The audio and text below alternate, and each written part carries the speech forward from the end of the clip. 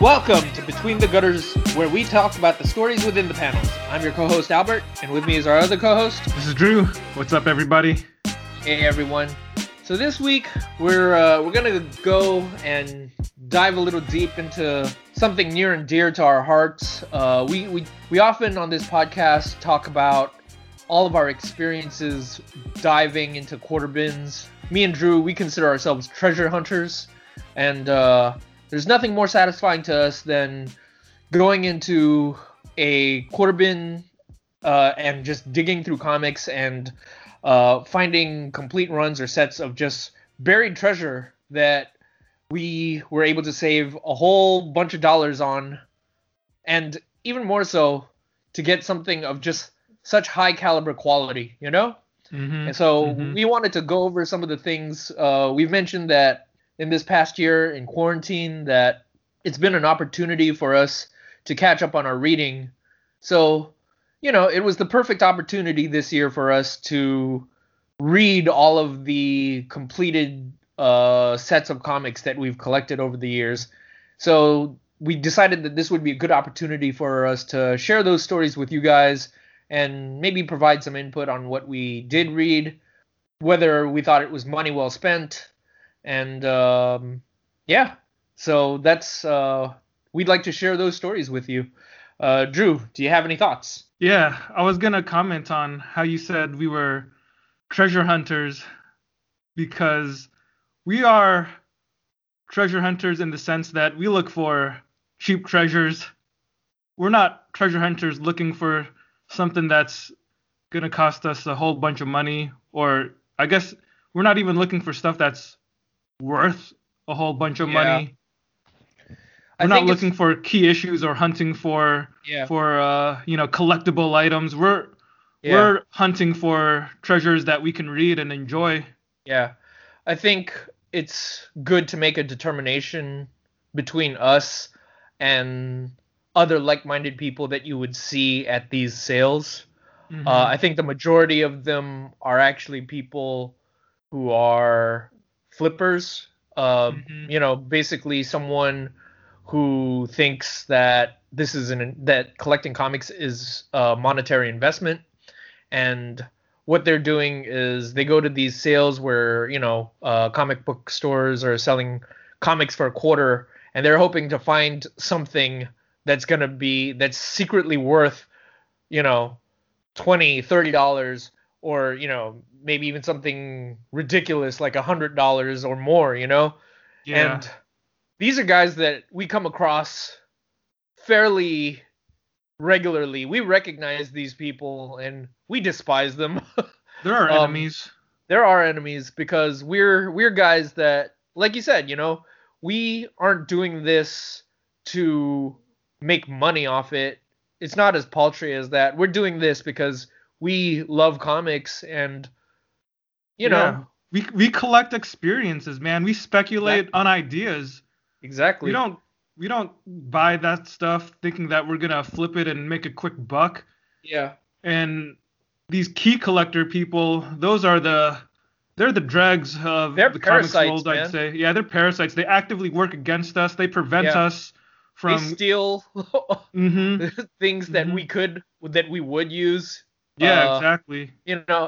And not even because they enjoy it, but because they think they can make a quick buck off it. Yeah, they're not even going to read those comics. Yeah, it's disrespectful, man. It's disrespectful to comics. It's not even about disrespectful to us, Yeah, I agree, man.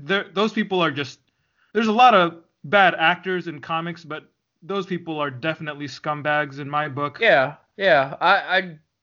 Look, I admit that the comics, and this is our soapbox moment, but I admit that the comics industry is responsible for making a lot of bad decisions that are detrimental to comics as a whole.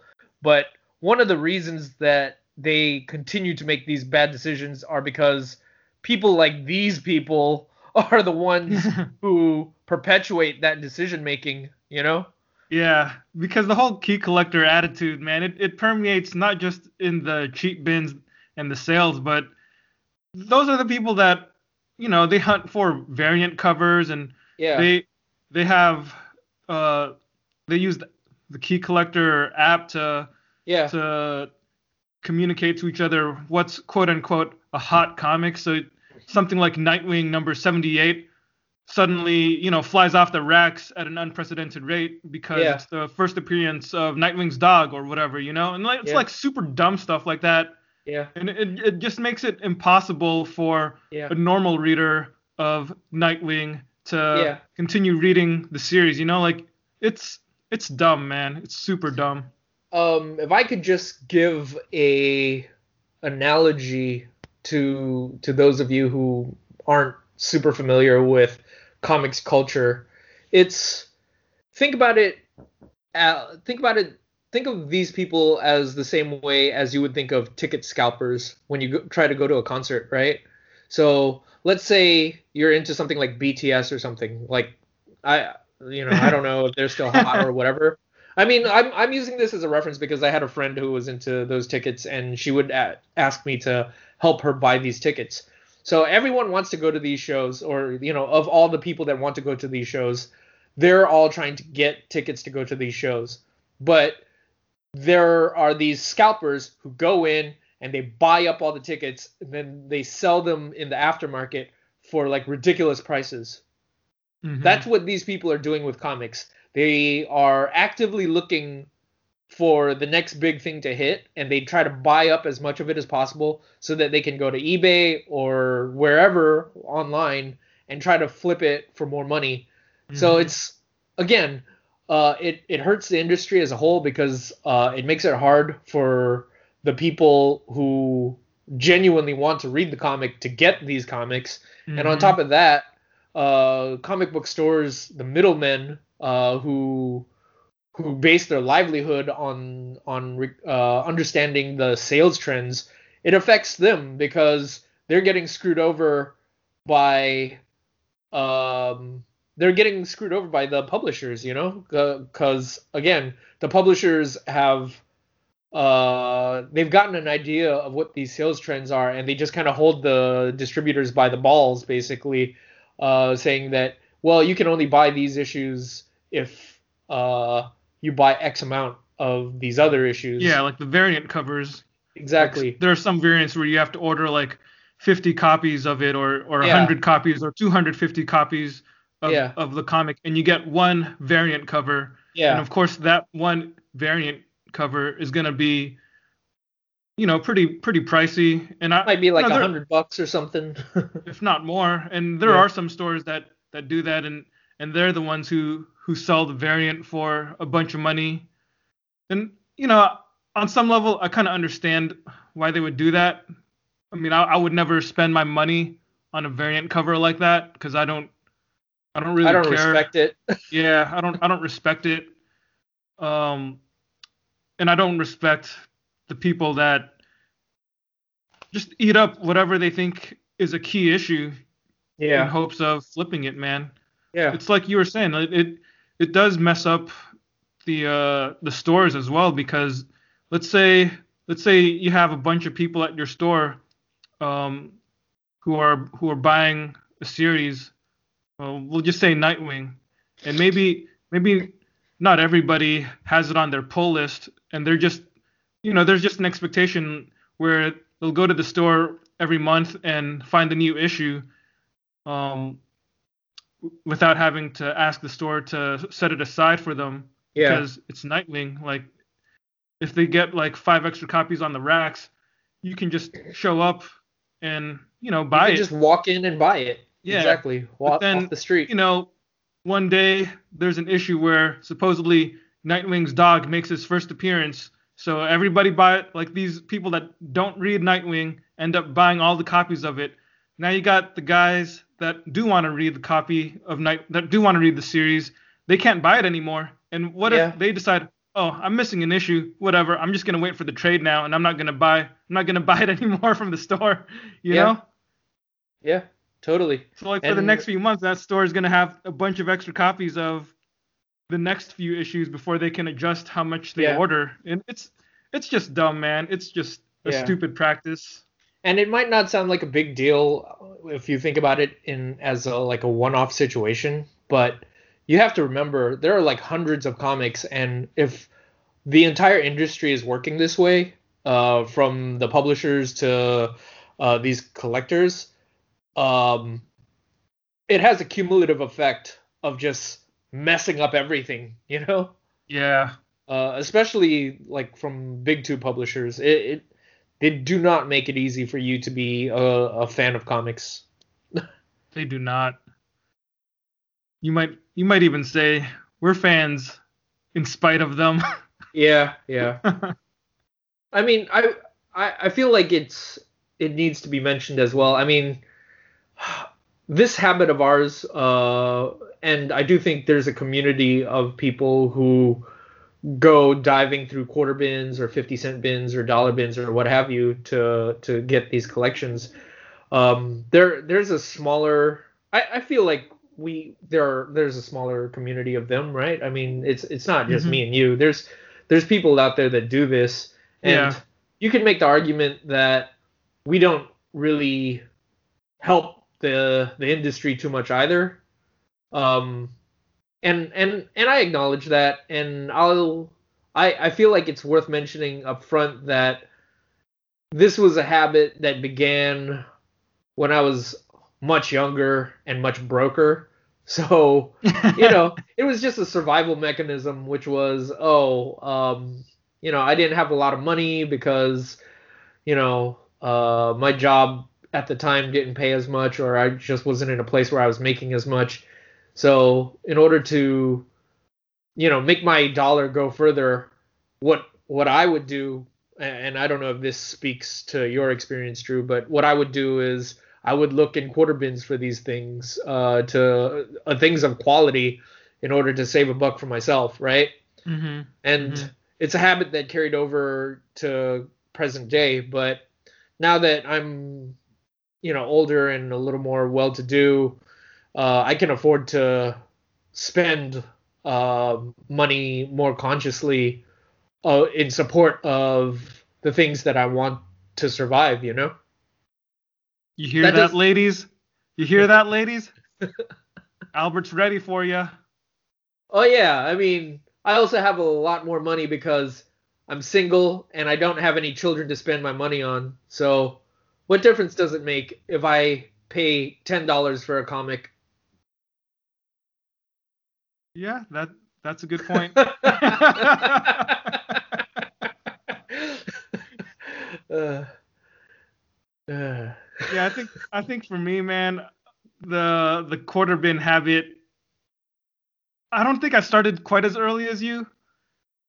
I mean, I certainly knew about the quarter bins, but back when I was younger, like when I was in college, um, there'd be times when I would just be digging through quarter bins, but I wasn't really looking for anything specific because I never had any expectations of finding complete runs or full story arcs or anything like that. So I would be looking through quarter bins and I would just buy, whatever random thing I thought looked interesting or thought would give me 25 cents worth of enjoyment. yeah, But it, and it go ahead. go ahead. Well, I was gonna say, and admittedly, there is a sense of there's a rush that you get from finding something cool for 25 cents. Yeah, yeah, it's fun just to come across something that you didn't expect to find and you see something cool and it's only a quarter and you're just like, dude, I gotta get this. Even Yeah, if it even if I just read it once and give it away to somebody, yeah, that's still worth 25 cents, man. yeah. I do have friends that ask me about that because they don't seem to get it, and I just tell them it's like bargain hunting. Like, Mhm. I know people who are willing to wait, super, like they're willing to go out on Thanksgiving night to go shopping on Black Friday, and that's not absurd to them because it's cheap electronics. But Mhm. if I told them, oh, I was at a store and I just looked through a box of quarter comics to find some stuff, like, there's this disconnect there, and yeah, I don't get what they're not getting. Yeah. Yeah, that perplexes me too. Yeah, It's one of those things where they probably think if you just want to get Spider-Man number 73, why don't you just order it off eBay or some store online or whatever? yeah. Yeah. But that's kind of beside the point, man. Absolutely. Because if we did that, you wouldn't be paying 25 cents. Yeah. You wouldn't even be paying 50 cents or $1. Yeah. I mean, most likely we'd be paying more than cover price. And the whole point of these kind of quests is to find the comics for less than cover price. Yeah. Yeah. And maybe they could make the argument that, they value their time more than that or whatever, but it's just I can't argue that with them, right? Like, I'm just like, if that's not how you choose to value your time. We can definitely argue that with them because we don't have a family, we don't have loved ones to spend time with. So all the time that we do have is purely for ourselves. Therefore, all the time we use to spend comics is just time we would have spent alone anyway. So what does it matter? Well, I was gonna say that I've actually had people, like, I don't know if I've mentioned on this podcast before. Well, no, I have mentioned on this podcast before that I go to conventions every so often to help friends of mine out who sell things at San Diego Comic-Con or New York Comic-Con or whatever. And when I'm there, I'll take the opportunity to go, and look at what different vendors have to sell. And there's theoretically going to be a lot more quarter bins or boxes of comics that I can look through. And I've actually had people like question me on it because they don't understand. Again, like they just don't get it, and they're just like, why do you feel the need to like look through all these boxes? And I just want to be like, why are you even here then? Why are you at a comic book convention? Like, exactly. Why are you treating me like I'm the weird one? Why are you here if you don't get it? Exactly, man. Amen to that. Yeah. I hate people, man. Like, I despise them so much sometimes. I thought those were your friends. Yeah, I hate them too. Like, it's an affectionate kind of hate, but jeez. You guys know who you are. The other thing I was gonna say, when you were talking about how you got into your bargain bin diving habits, I was gonna say that for me, for a long time I was buying comics at full price on Wednesdays. I was that Wednesday warrior, man, the weekly Wednesday warrior who would go to the store every week for the new releases and all the stuff that I was collecting. Like I had a list where I knew every week what I was gonna buy. But at some point, that it's comics is an expensive habit, man. Especially since the prices keep going up. Yeah. I think once comics started becoming $3.99, that was when I really had to step back and I was like, okay, I gotta control myself somehow, because spending like $12-16 a week, it's kind of not really super necessary. Yeah. Because I could just be patient and wait for the trade paperback collection and get that at a discount off a online store or something. Yeah. Heck, even if just buying a trade paperback for cover price, at least 10 years ago, that would still be a cheaper option than buying the issues at cover price. Yeah. But because things just keep constantly getting more expensive, it gave me incentive to stop buying comics every single week. Buying new comics every single week. Yeah. So for me, I think spending enough time with you, man, it helped me realize if I keep on checking all the different quarter bins in the Bay Area, or 50-cent bins, or 3 for $1 bins, or whatever there is that we have accessible. Yeah.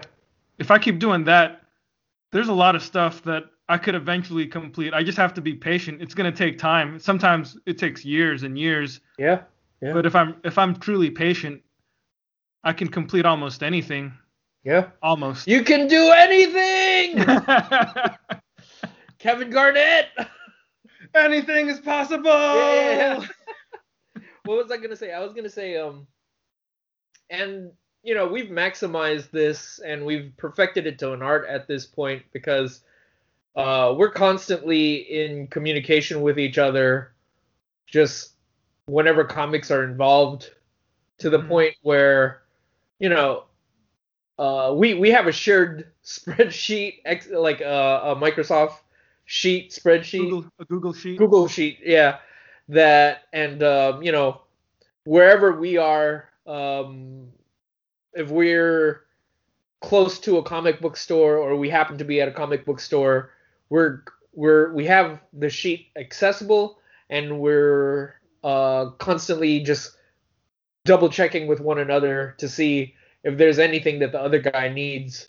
So, you know, it's not this hopeless Herculean endeavor where we're doing this on our own, you know? Yeah, we have tools, man. We have tools of the trade. We have resources. Yeah, and the spreadsheet is definitely a key tool. You know, this is, if you guys could see our spreadsheet, it's hundreds and hundreds of items long, and it just lists in alphabetical order all the active quests that we have. You know, the specific title, the specific issues and creative teams, in case we need to, you know, exactly discern which Avengers number 17 we're looking for, you know? Yeah.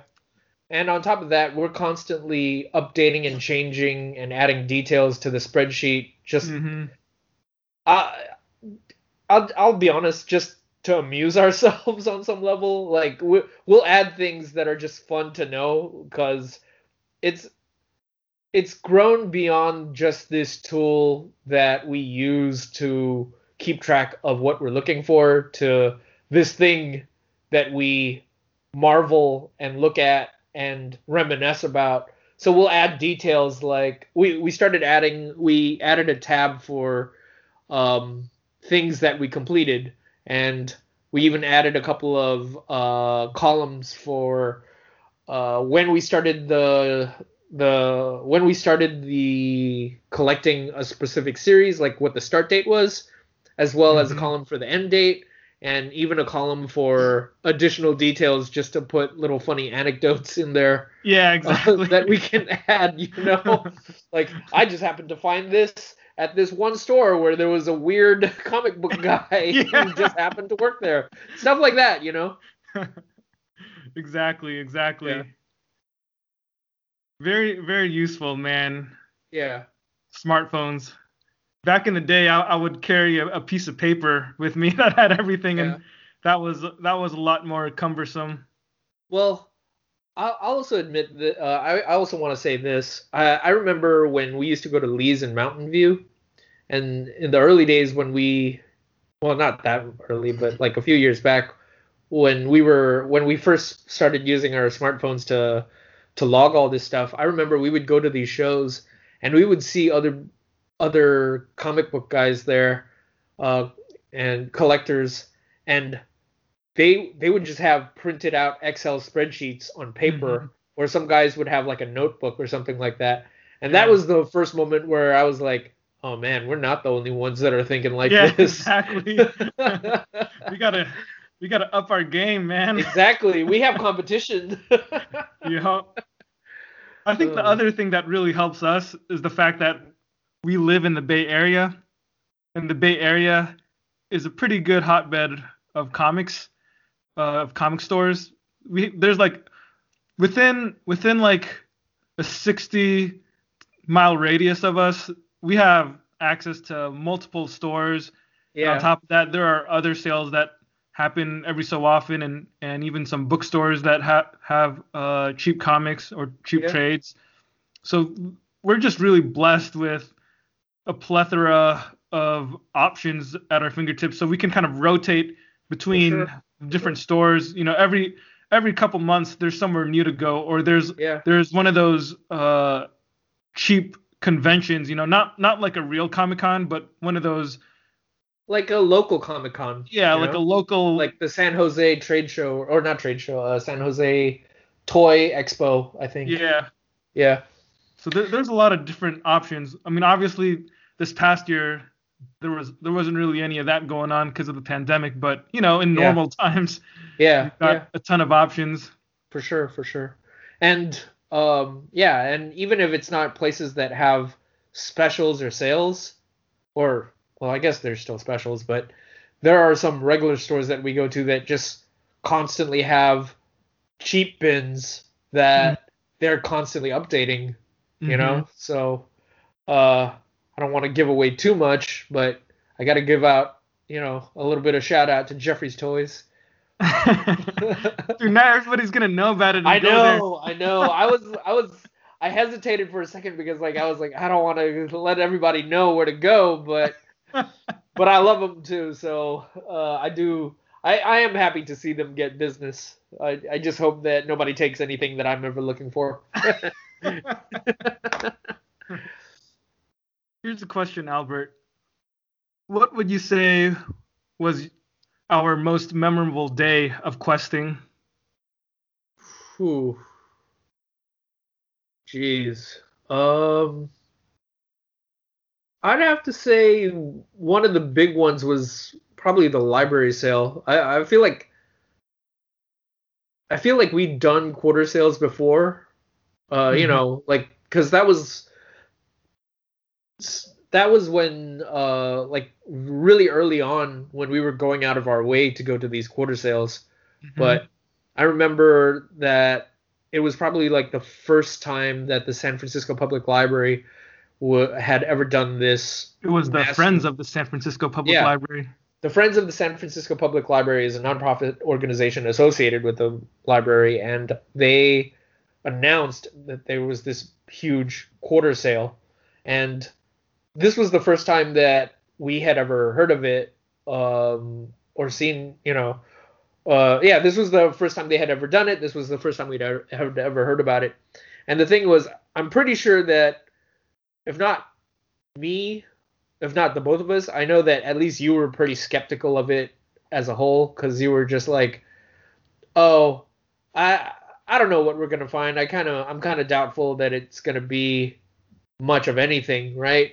Because again, this was the first time we'd ever heard of this. This was the first time they ever did it, and usually whenever we see anything associated with comic book sales, I'd say up to that point it was more We know of a better than to letdown. get our hopes up. Exactly, exactly. So, we were expecting to go there and we thought there'd be like, a couple of tables at best, one table maybe. But we walked into this warehouse and it was just packed with comics, you know, just hallway to hallway, wall to wall. Um, Wait, there are you were a talking bunch of about the tables. warehouse sale that we went to that one time? No, no, no, no. I'm talking. I did think about that, and I do want to talk about that too. But Okay. I do. But I remember walking into yeah, the San Francisco The Friends of the friend, SFPL. yeah, the friends of the San Francisco Public Library sale, and we bought a bunch of stuff that day, man. That first one, Yeah. yeah. Yeah. But Was that the day that you found the entire run of Matt Fraction's Invincible Iron Man? it wasn't. That was probably the second or third Friends of the San Francisco Public Library sale. Yeah. Because remember the first time we went, it was actually in a smaller venue, and then every time after that, they Yeah. moved it to this other site that was substantially bigger and had more comics. That's right. Yeah, so it was probably the second or third time we went that I found that run, but we did find a bunch of stuff at that first sale, and I think us finding as much stuff as we did and not being nearly as seasoned as we are now, like I do think I ended up picking up a lot more random stuff than I would have otherwise normally would have bought, Mm-hmm. you know? Mm-hmm. So, um now that we've been doing this for a while, when we go into a sale, I have a better idea of what it is I'm looking for You're more as choosy now. yeah, exactly, You, right? you you Like try to get stuff that's on your list. And you don't you try to avoid starting new quests. yeah. Oh, was that a Well, fart? no, that was my dog. She's Oh, okay. snoring. Nice. Okay. I was like, dang, Albert. Your Well, butt's pretty close to the mic. well, the thing was she was snoring already, but I wanted to silence it a little. So sometimes I'll put my hand on her throat and I'll like gently massage it to loosen up her neck muscles so that she doesn't make quite as much sound. But on that occasion, it just made more sound. But yeah, I mean, if I do start a new quest, it'll be something that I've had on my radar, you know? Yeah. Yeah. Yeah. Or if I am gonna pick up something at random, it better be interesting enough that it warrants me picking it up and starting a new quest, you know? Totally, man. Yeah. Totally. I get what you're saying. Yeah. But speaking of stories, like I think it's worth talking about the East Bay, the Berkeley sale, you know, because Yeah. that's definitely one of the other highlight moments of our entire comics collecting journey. Yeah, that one was a one-off sale. Like it was a one-day It sale. was Shambhala. Yeah. This must have been in like 2012 or 2013. Like this was quite a number of years ago, but there was, I guess it was a store in the East Bay somehow. I don't know if it was all just their backstock or what, like, or somehow the guy had accumulated a bunch of comics, but Yeah, this was an actual warehouse, like a small yeah, warehouse, like not just a building, but like an actual warehouse that yeah, was filled with hundreds of long boxes of quarter comics. right. Like there was And he, no way that we could have there was no way that between the two of us we could have looked at everything, man, because there were just yeah, way too many comics. And the thing that kills me is that I knew about the quest, but I had some church thing going on that day, so I yeah, went to the church thing, and that pretty much ate up like a half pretty of the substantial chunk half the today. day. Yeah, and Yeah, by the time we got there, we might have only had like a couple hours at the most. yeah. No, So it was just we were just frantic, trying to look at whatever we could. yeah, It was like the last night on Earth where we're just digging through boxes and just throwing everything into a box full of stuff that we could buy. Because I think the way that they did it was it could be a quarter if you just want to buy single issues, but you could also just pay like 20 or 30 bucks and fill up a a short box. box. Yeah, Yeah. So yeah. that was even more worth it. Yeah, I remember this one because I think we were, yeah, this was again pretty early on in our comic searching experience, and I remember looking on Craigslist and finding this advertisement for the sale in the East Bay, and I was like, hey, do you want to go? Let's go check it out. And from what I remember, the way I remember it is it was another like it was another moment where you were kind of skeptical, where you were just like, I don't know what they're gonna have, but let's go check it out, right? Mm-hmm. And then we got there, and it was just packed with comics. We were blown away. And the other amazing thing was that there was hardly anybody else there. Yeah, yeah, and Unbelievable. and we were just like, we just ran in there, started digging through stuff. And here's the other thing: it wasn't just that the warehouse was full of comics; they had like a bunch of boxes in front on the street that had a Yeah. bunch of comics too. Yeah. So it was so many comics, man, and we were just like, just trying to fill the box at that point. It was, yeah, it was like you said, it was like 20 or 30 bucks, and you can just fill up a box and just get what you get, right? Mm-hmm. So, we were trying our best to like look for things that we wanted, but after a point, we were just like throwing stuff in there, Anything whether that looked we knew what it was or remotely not. interesting, I would just throw in the box. Like if it was something by an artist I liked, I would just throw it in there. Yeah, It wouldn't even matter if I was able to find consecutive issues of things or complete stories. I was just at some point, man, when in that last half hour, I was just like, dude, I gotta buy as much as I can. yeah. Do you remember what you ended up getting from that sale, or was there anything that stuck out? Because all these years later, if I had to admit, I don't remember what I walked away with from that sale. Oddly enough, I remembered I don't something really that I put remember back. either. Sorry, what'd you say? I said oddly enough, I remembered something that I put back that I regret not getting. What did you put back? Inevitable Iron Man by Joe Casey. Oh, dang. Yeah, that's a great Yeah. story, man. Yeah, Yeah, I that was found a those mistake. issues and I was just like, oh, I don't know what this is. I'll just put it back. What? Yeah. You sure you I, didn't think, oh, I can just borrow Drew's copy? it might have been that too. Actually, you know what? Now that you mention it, I think that might have been closer to the truth. Yeah.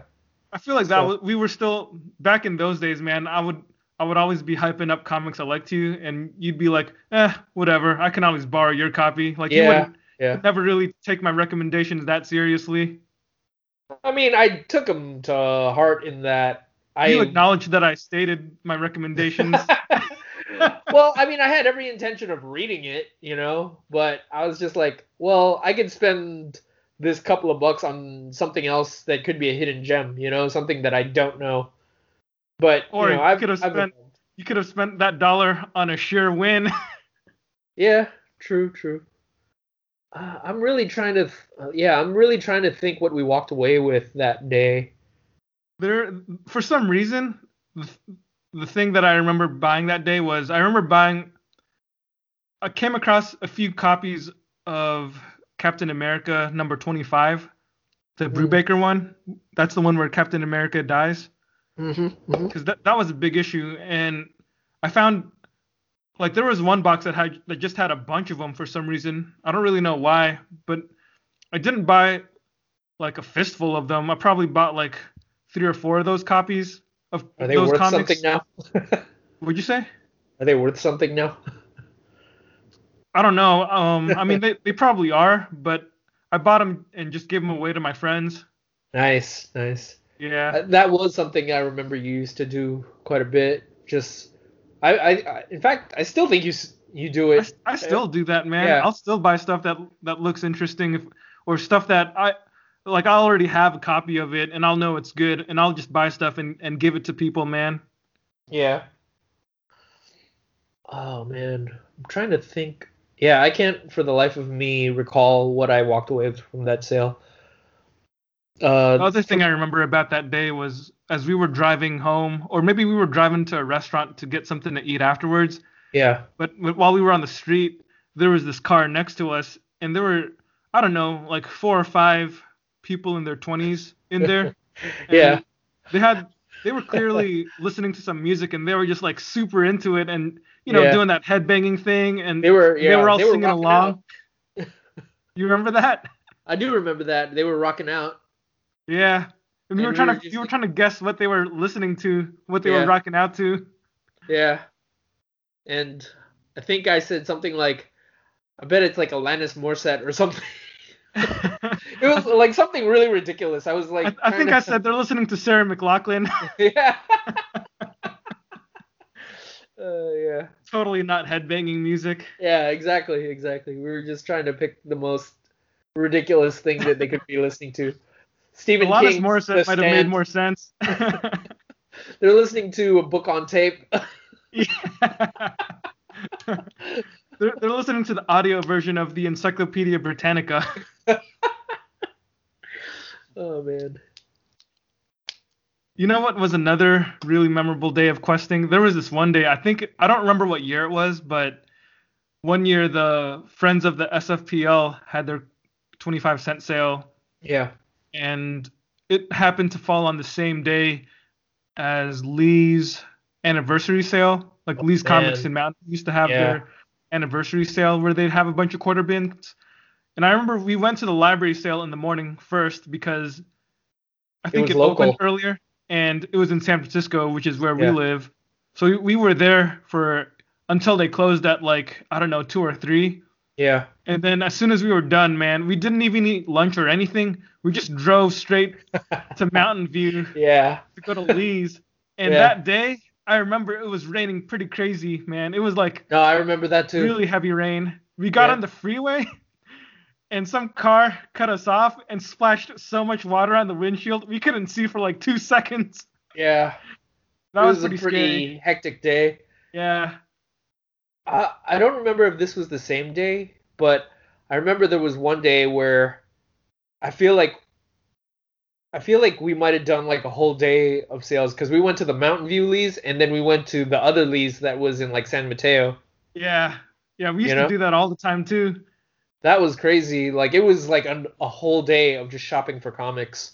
Yeah, we would leave San Francisco Yeah, super early, or we'd leave probably around like 9 or 10. Get yeah, to the Mountain View leaves right when they opened.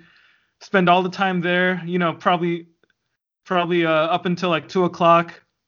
Maybe stop for lunch, but probably more likely just go straight back up to San Mateo, dig in there until they closed at like 9 or 10. yeah, I think they closed at 9 on that day, and yeah. then we just walk out with this massive haul of comics and then have a late dinner at Heidi's Pies. Yeah, yeah. That was those are some pretty crazy and hectic times, man. Yeah, man.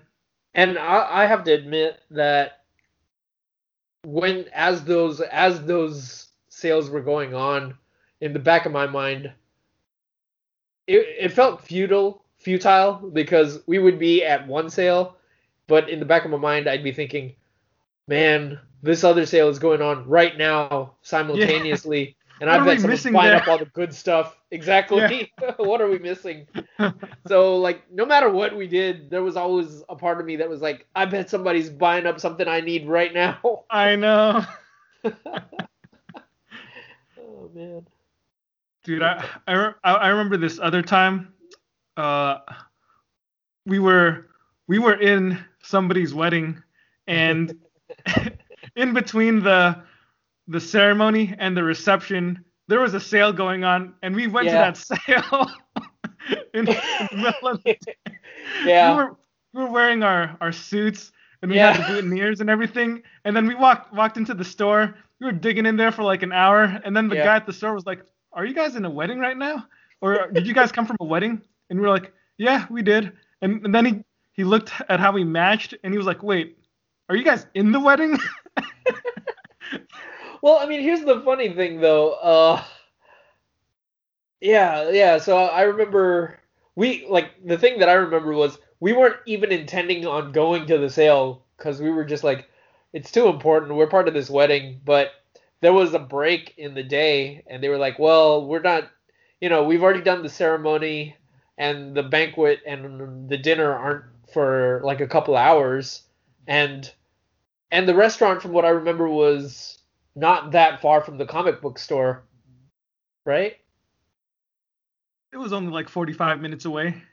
Oh, no, you're right. You're right. You're right. The hotel was okay. So, so it was just one of those things where we were talking about it, and then we checked our watches, and we were just like, "Do you think we could do it?" And next thing you know, it was like, "I guess we're doing it." Yeah. We're basically like the town drunk that swears off ever going to the bar again, but walks by the bar and just goes inside. Yeah.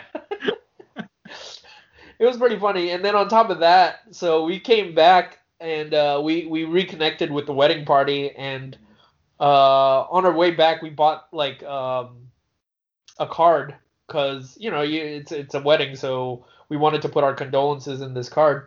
And Yeah. or not condolences, but our congratulations. Sorry. But so we're in the Freudian slip, hallway. Albert. Freudian slip indeed. But we were in the hallway writing our congratulations, and our friend, the groom, sees us, and he's like, "Oh, you guys didn't have to go buy a card," because he knew that we were like a little late coming back, and we just looked at each other and we were like, "Oh no, we wanted to get the card for you. It's okay." Funny thing is that we didn't even go buy that card during the break. That was a card that we had earlier, and we just didn't, write in it until that moment. Yeah. That was fun, man. That was funny. Pretty funny stuff, man. Yeah. You want to talk about some of the highlights of the quests that we've had over the years? Yeah, I mean, I've definitely. I'm gonna start with some of the more recent, less memorable things, or less things that are less worthy of mention, if only because I want to There's end less on a to good say. note. So, Okay. Actually, uh, here I have a question for you, Albert. yeah, sure. What would you say was the easiest quest you ever completed? I'd actually have two. So during that one sale that you described where it was raining, from Mm-hmm. what I remember, we went to the Friends of the San Francisco Public Library sale, and I remember I put together the entire run of Matt Fraction's uh, Iron Man. His like I forget how many issues that is, but Invincible Iron Man. it was substantial. Maybe like close to 85 or something like that. 85 Yeah, issues, I want to say. it was a lot, man. Yeah, because it took up a substantial chunk of like maybe a quarter or like a third of a long box. Mm-hmm. Yeah, it was. I just remember like finding all the issues and looking at the pile in front of me and uh just kind of wrestling with myself to decide whether I was going to take it or not. And ultimately, I just decided I had to take it because how often do you run into an entire series by a single creator that's that long in one sitting, right? Like I Mm-hmm. just had to at that point. So I ended up buying that. But the funny thing was it was not a complete quest. Not really because as we were looking at the issues at the end of the day, I found one issue and whoever owned the comic previous, something he might have had like moist hands or he might have been holding something wet before because there was this fat thumbprint smudge on the cover. Like it was really gross too, and I was just like, dang it. So I did end up having to look for that for a while after that, but ultimately I did eventually find it, and that was a huge relief. The other comic that I wanted to the other comic that I thought was the easiest quest for me to complete was Doctor Fate by J.M. DeMatteis, and I forgot who the artist is, Sean but McManus. the funny thing is, so this was one that you put together for me because you basically found all of it except for one issue, and Yeah, you just bought it and you gave it to me, and you were like, dude, it's almost the whole thing. You're just missing one issue, right? that was on your birthday, wasn't it? Because I think it was Black Friday. Oh yeah, yeah. I guess it was. I like, yeah. But here's the funny thing. A couple months earlier, I was at Jeffrey's Toys at their old location, and I was just in one of my moods to go buy a comic, and I remember Drew would tell me about Doctor Fate. He would talk up Doctor Fate a lot, so I was just in Jeffrey's Toys just looking at a bunch of random comics, and they had some Doctor Fate, so I just picked up like two or three issues on a whim, just at random, and I was just holding on to it. I forget if I had read those couple of issues at that point or not, but regardless, I still had them. And the funny thing is, when Drew gave me the all the issues that he did find, one issue that was missing just happened to be one of the issues that I picked up that day, like So a good, few months man. earlier. So it was So just like, good. dude, Past Albert did something right. exactly. What about you, Drew? What's the easiest quest that you've ever completed? It's got to be something along the same lines, man. It's got to be the stuff where I found the whole thing in one sitting, Mm, finding a full run of something.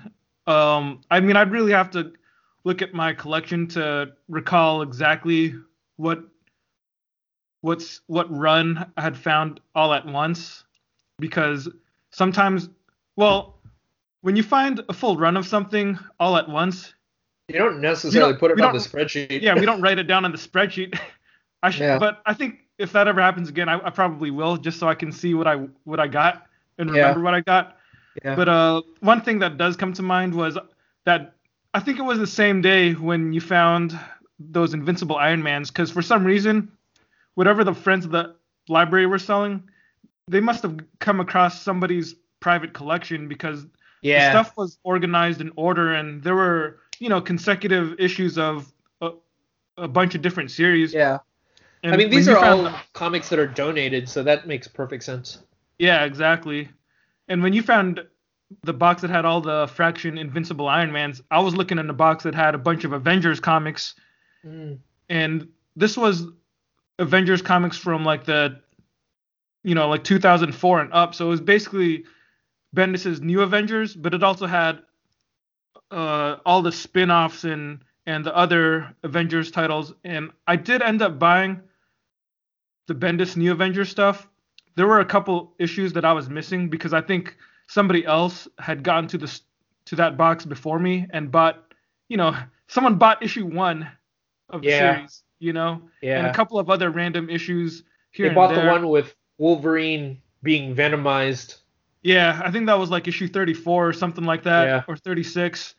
So like those two issues I was missing, and it did take me a long time to find those for a quarter. Yeah. But one of the other Avengers runs that I found, like it was also it wasn't Bendis's run, but Brubaker had a run on Secret Avengers, Mm. and I found his Secret Avengers.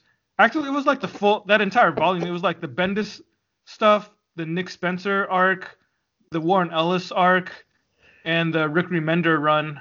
So it was like that entire volume of Secret Avengers. So that made it pretty easy, man. That was a Yeah. full series in one shot. No brainer.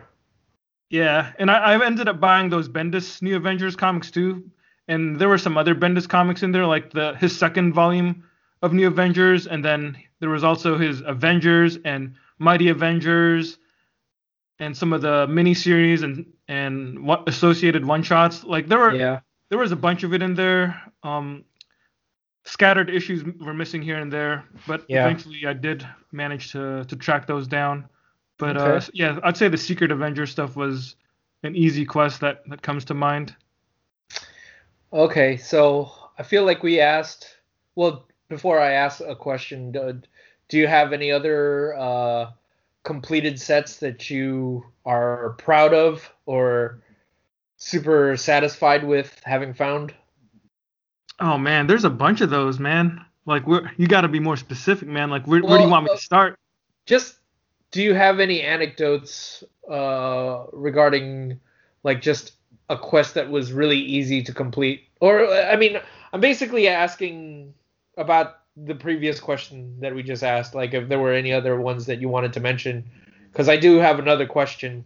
But because if not, I'm gonna ask my question. Okay, so just in terms of easy quests. Yeah.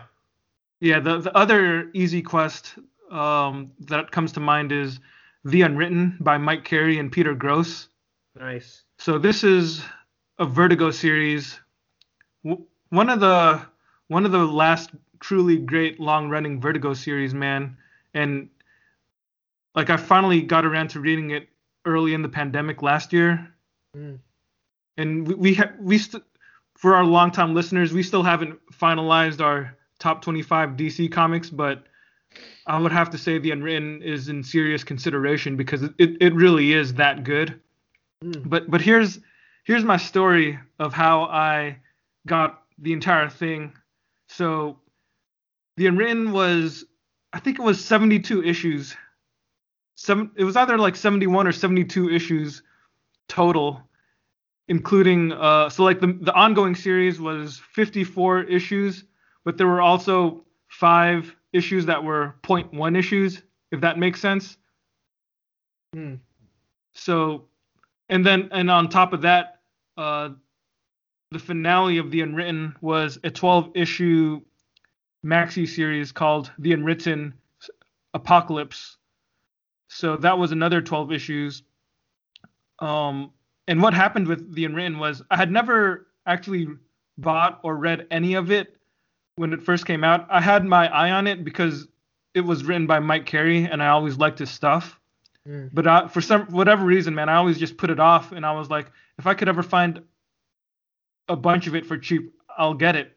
And then one day I was at Jeffrey's Toys where they have the 3 for $1 bin, and I actually had this written down in the spreadsheet, so I remember.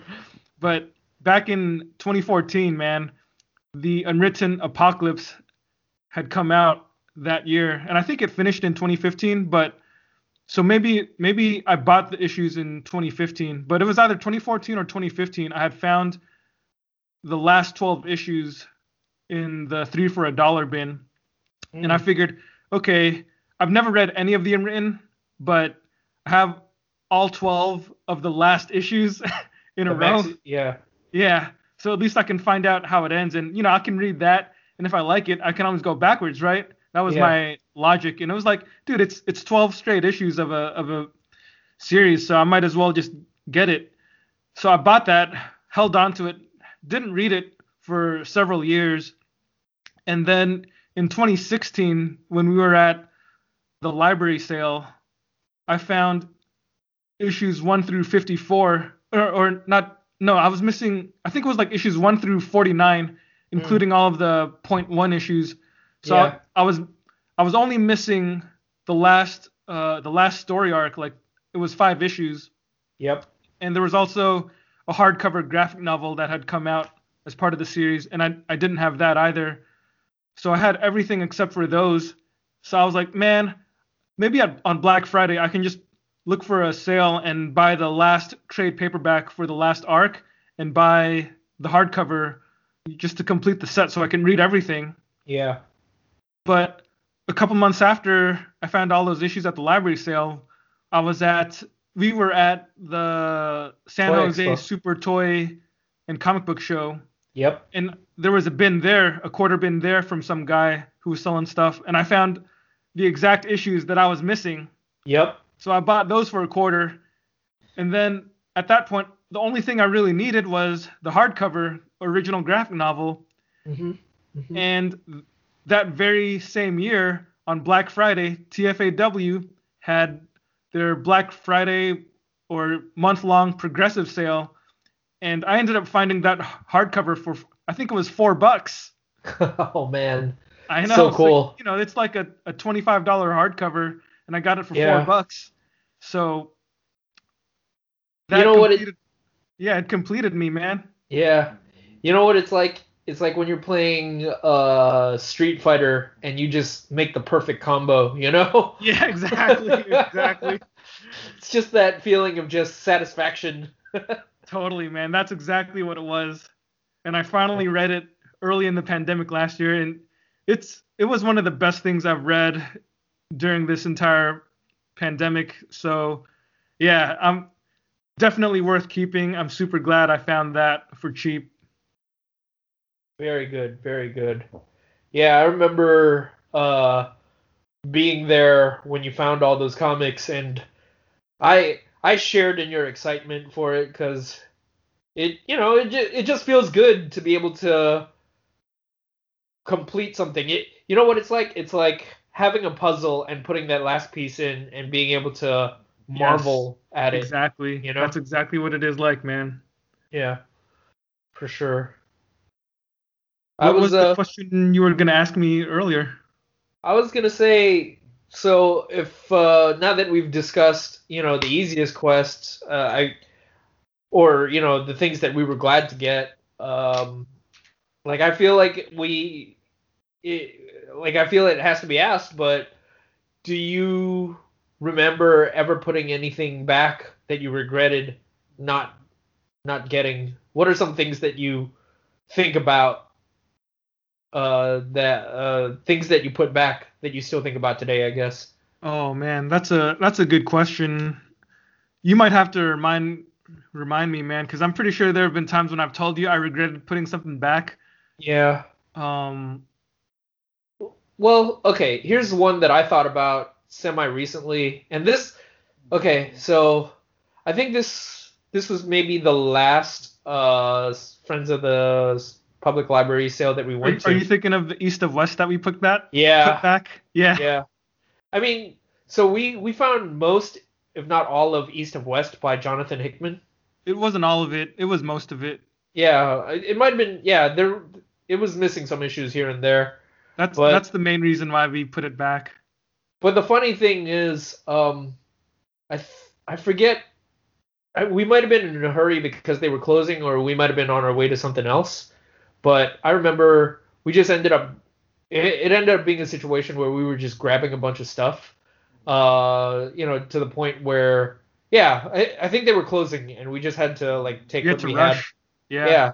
So when the day was over and we were sitting, I think at your house, and we were just kind of organizing our stacks between us, there was a bunch of stuff that we bought that were duplicates or, things that we didn't need.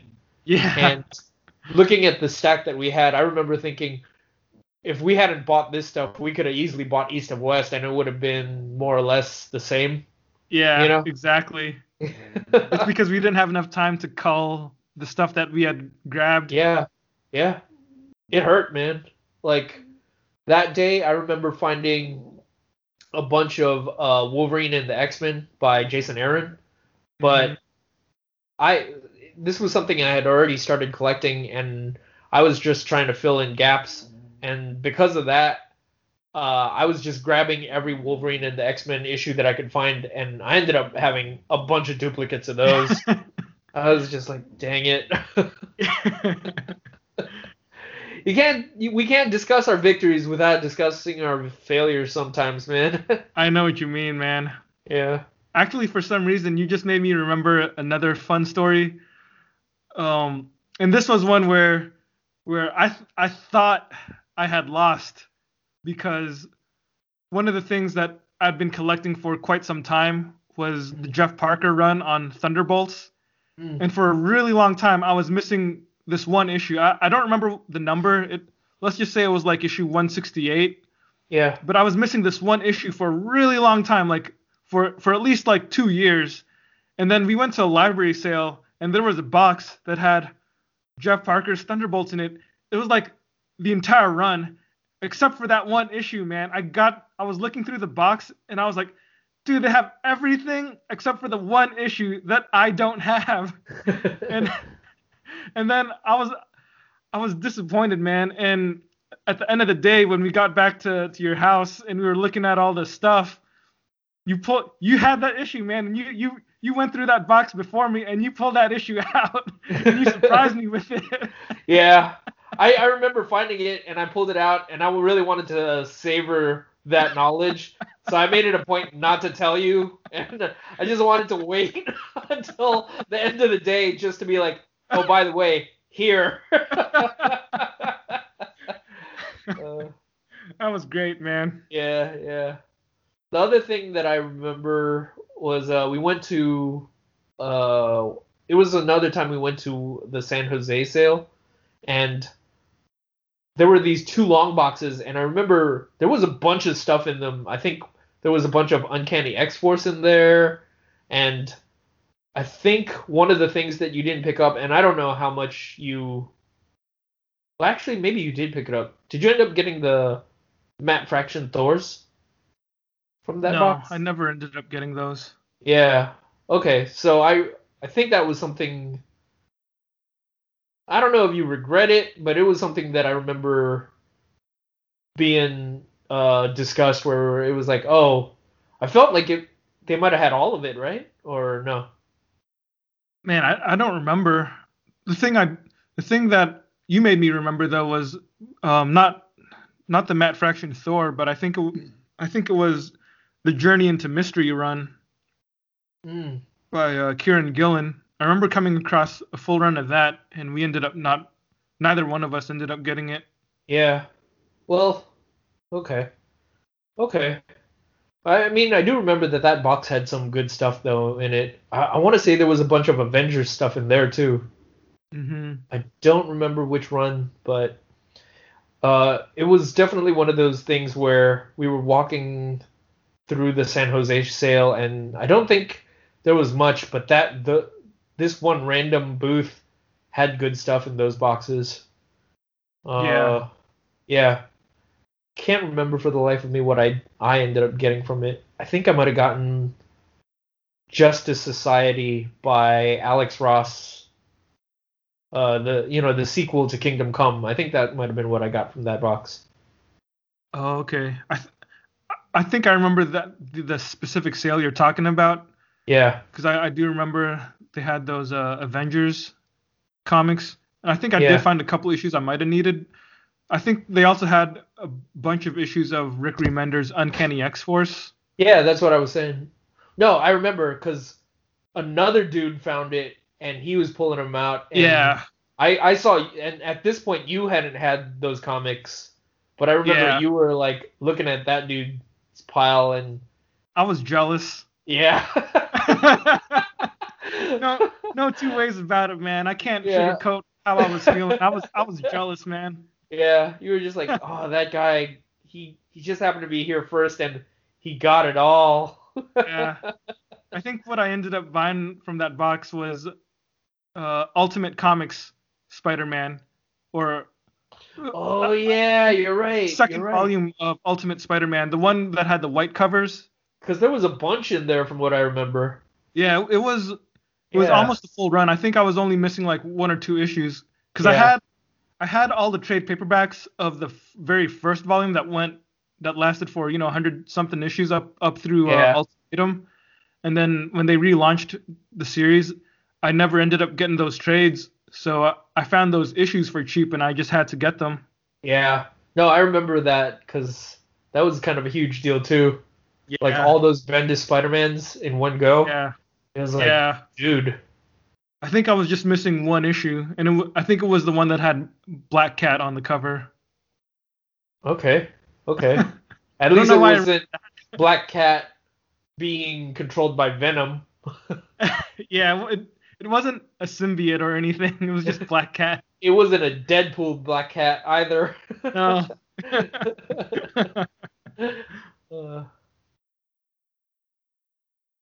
That's one of those things where, for some reason, anytime there's a symbiote on the cover or Deadpool on the cover, the comic gets kind of hard to find, and that irks me, man. Yeah, for sure. Like, in fact, one of my ongoing quests is an issue of Moon Knight, and I think the crossover. Well, no, for the longest time, I was missing two issues for the longest time. One of them was a Moon Knight crossover with Deadpool, and the other one was a Moon Knight crossover with Spider-Man. I ended up finding the one where he crosses over with Deadpool for $1, but that Spider-Man cover is still eludes me to this day. This is the Jerome Pena run? This is I think Jerome Pena drew some of it. I don't think he drew the entire thing. Hurwitz wrote it though. Greg. Okay. I think Greg Hurwitz is his name. Yeah. This was Vengeance of the Moon Knight. Vengeance of the Moon Knight. Exactly. Yeah, I remember that one. Yeah. The funny thing is, I've checked online for that missing issue, and I went to this one site called mycomicshop.com, and that issue goes for like $85 or something like that. Something ridiculous. Screw that. Yeah. See, this is why we hate those people. Yeah.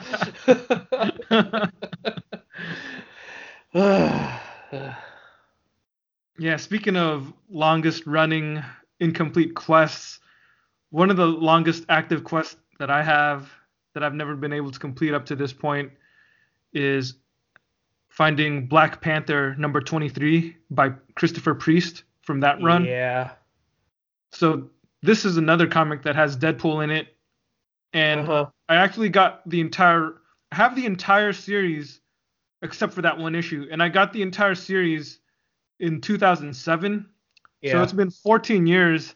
I've been looking for issue 23, and I've never been able to find it for cheap. Like again, it's one of those things where if I go online and I'm willing to spend, double-digit dollars, I guess I could buy it, but there's no way I'm gonna do that. Yeah.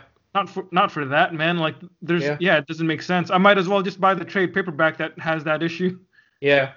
And at this point, in the aftermarket sales, like it's not like that extra money goes to the publisher, and you know that information doesn't go to them so that they go, oh, this comic is doing really well, so we got to give Priest more work or whatever. Like the Yeah. only person that makes money at that point is the dealer, or the comic book shop Whoever parasite sells that's it. selling it. Yeah. Yeah.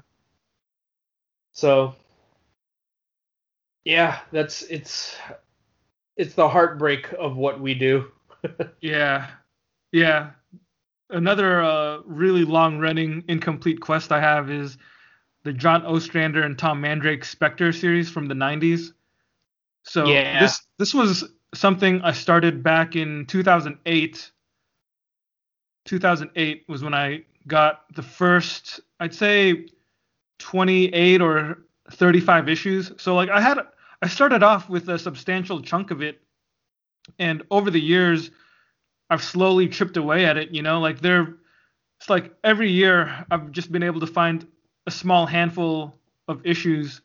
And I think there was another issue, I think it was like issue 51 that was kind of hard to find, and I think I ended up paying around cover price for that last year when you ordered some stuff off mycomicshop.com.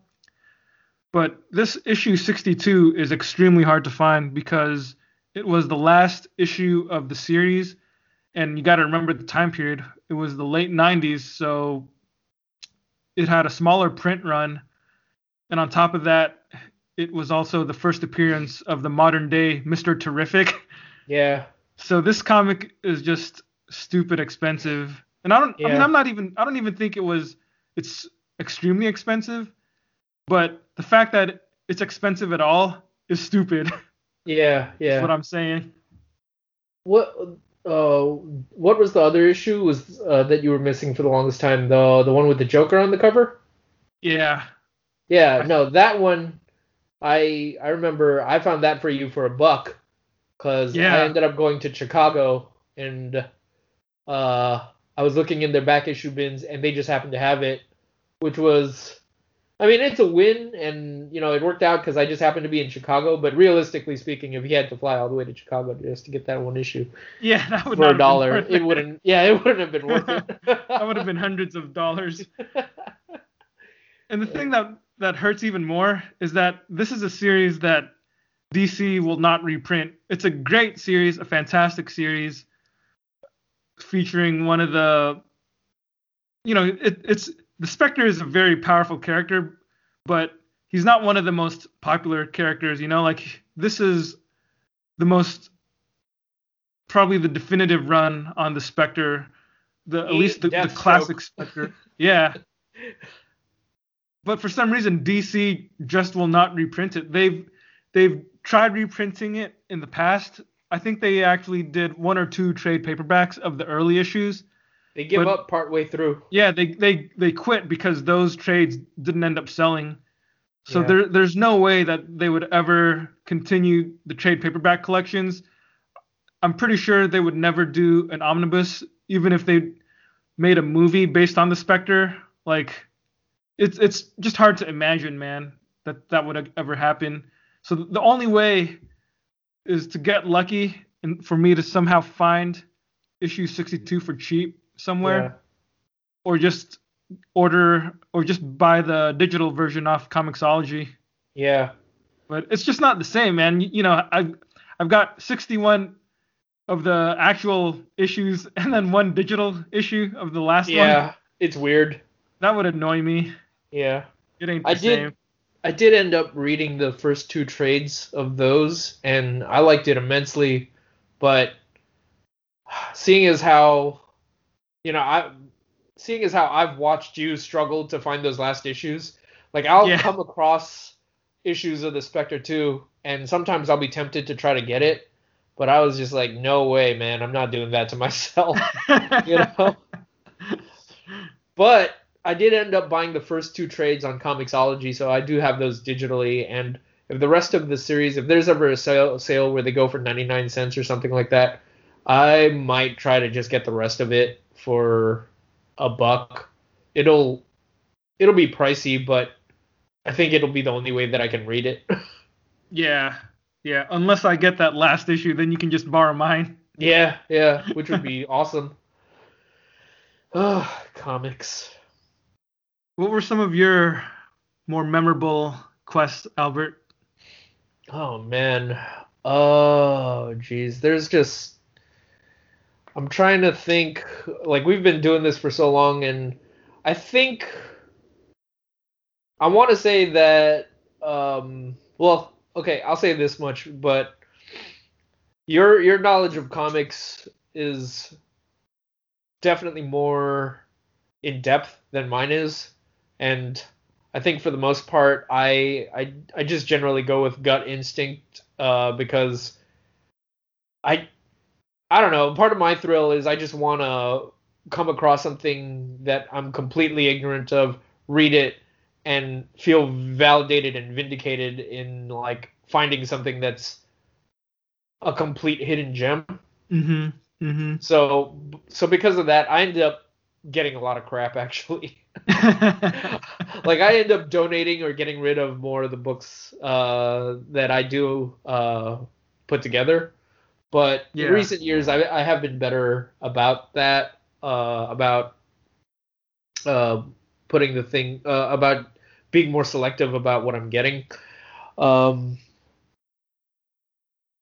yeah, in terms of things that I'm really happy to have gotten and completed, uh, okay, one of them has got to be J.M. DeMatteis's Spectacular Spider-Man.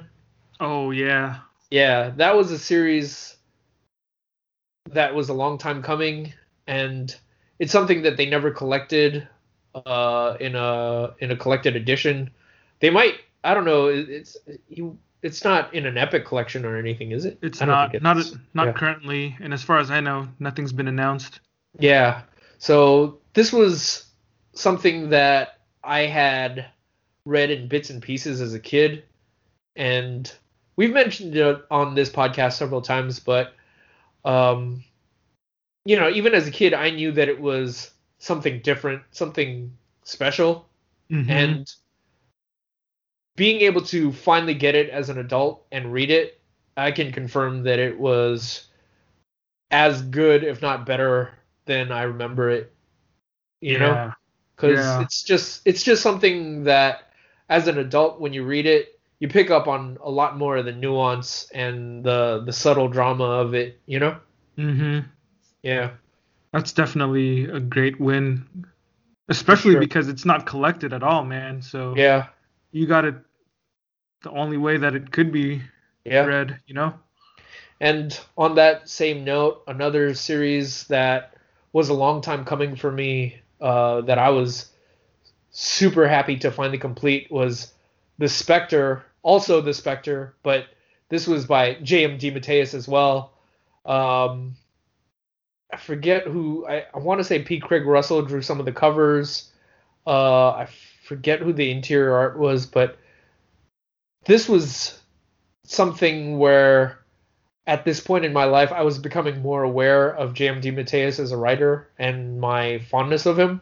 Mm-hmm. So when I found this series, uh, I was like, I was, yeah, I was right at that point where I was becoming more aware of him. So I ended up picking up a bunch of those Spectre comics that he did, and that is something. So you mentioned how the Ostrander Spectre was something that they've never collected. I feel like the JMD Mateus Spectre is something that's even less likely to Yeah, that's ever true. have a collection, because at least the Ostrander collection, at least you got those first two trades, you know? Like Mm-hmm. I don't think these JMD Mateus Spectres are even going to get that, quite Yeah, honestly. that's true. You know? If they did make two trades would probably be able to fit the entire series. Yeah, yeah. I See, will that's say the kind of though, thing I wish they would just make a hardcover, you yeah, know? yeah. I would And totally buy that. I did end up reading it, and I will say that it was a good series. It's been a while since I've read it, but and the details are murky to me, but I do remember walking away thinking that it just left me with a good feeling, and I remember being super satisfied that I had it, and Mm-hmm. it's definitely something I want to go back and read again. Uh, but I will say this: if I ever find, if say Comixology ever does a sale on those, I'd probably pick those up on digital, if only because I don't know how long my paper copies will last, and Yeah. if they deteriorate, I'd feel pretty bad at not being able to read them again or have them or own them in some way. Yeah, totally, man. The Yeah. ravages of time. Yeah. Yeah, man. Okay, well, do you want to go into some of the stuff that we've read recently, and just what our thoughts are? Well, here's something that I'm currently reading. I'm in the midst of reading, uh, not literally as we speak right now, but when I'm reading my comics. Yeah. But one of the sets that I completed was the Kurt Busiek run on Avengers. Hmm. That was, I don't know, it was around 60 some odd issues or so, I think. Yeah. It started in, I think, like 1998 Yeah. and went through the early 2000s. A bunch of the early issues were drawn by George Perez. I mean, I know he's a fan favorite, especially for people of a certain age, but I'm not particularly super fond of him or anything. Right now, I've only read about, I don't know, like the first 13 issues or so. Yeah. So I'm still pretty early in the run. Um, I think what made me end up buying these comics was because there was a day when I just found a fat chunk of them for cheap in a quarter bin. And it wasn't all of it, but sometimes, you know how sometimes you just find a chunk of stuff and you Mm. just end up buying it and you tell yourself, oh, I can complete this at some point. It's doable now, like I've got Yeah. like 85% of it. Yeah. Yeah. Yeah. Yeah. So it was one of those things, man, where I probably found like 80% of it in one go and then spent like the next couple years keeping an eye out for the rest of it to see if I could find them for a quarter. Mm. Right. And it, Right. it Right. took some time, but I don't remember off the top of my head, but a couple of years eventually got it all. And I don't know, man, for some reason lately I've just been in kind of an Avengers mood. Like I Nice. reread the Hickman Avengers a few months, well, more than a few months ago now. I reread the Hickman Avengers at the end of last year, and I've still been in kind of an Avengers mood. So I was like, you know what? I've got the Busiek Avengers, so I think I'll just read through all of those, and then I still have my Bendis Avengers. So maybe after I finish the Busiek stuff, I'll go straight into the Bendis stuff. Dang. Yeah, That so is it's a lot. a massive run, man. Yeah. And the thing with Yeah. the Busiek Avengers is that most of this stuff is stuff that I've read in the past. It's been a lot of years since the last time I did read them, Yeah. but I feel like they're kind of like the ideal quarter bin comics because no disrespect to Busiek or any of the artists who worked on them, like these are fun comics, but they're not Hmm. necessarily anything where I feel like I gotta get the omnibus or a deluxe hardcover of them. Yeah. Like these No, are no, just no. I comics. totally know how you feel, man. Yeah, like You these are know? just comics that I can feel good about having a stack of them, and like I'll Yeah. just pull one off like whenever I feel like reading something simple where I don't have to think too hard Yeah. it's like just really straightforward superhero comics. Yeah. So that Like I guess that's the appeal. there's a weird sort of hierarchy of ways that you are willing to own things. Like I think Yeah. no, like I'm being completely serious. Like the things that you absolute not you specifically. I just mean Oh, okay. I thought you were about to deconstruct me. no, no, no, no. You're far too complicated to deconstruct. You is an onion in a Rubik's cube in in a trigonometry problem In an iceberg. in an iceberg. But I just mean generally speaking, like the things that we truly love and want to own in some physical form, I imagine we would get in a hardcover or a deluxe edition or a absolute edition or something like that. Mm. And you know, and then you have things that you like, but you don't necessarily have to own them in the best edition possible. And that's Yeah. where you can own it as a quarter bin comic or digital edition or something like that, right? Yeah. Yeah. But That's exactly what it is. yeah, for sure, man. And like speaking of Avengers comics, one of the things that I've read recently was I ended up coming across a bunch of Avengers by Mark Waid, in which is a more recent era of the Avengers, and I think it's one that doesn't get as much recognition or affection as like Hickman or Busiek. In fact, Mhm. I'd probably go as far as to say that even at the time that it was coming out, it probably got a lot more hate, not necessarily because of the quality of the book, but it was just it is polarizing times, and people were saying that his run on the Avengers, Mark Waid's run on the Avengers, because of who he is and because of what was happening in the books, uh, they were saying that the company was doing things to the Avengers that was making it so that it wasn't the classic Avengers. It wasn't their Avengers, you know? Yeah, I mean that's kind of the point of the Avengers. The Avengers is never their Avengers, right? Like every Yeah. incarnation of the Avengers is always different. Like there's always Yeah. it's always for the current audience, I guess, you know? Yeah. Like somebody who read Avengers comics in the 80s isn't going to consider the Avengers of the 90s or the 2000s their Avengers.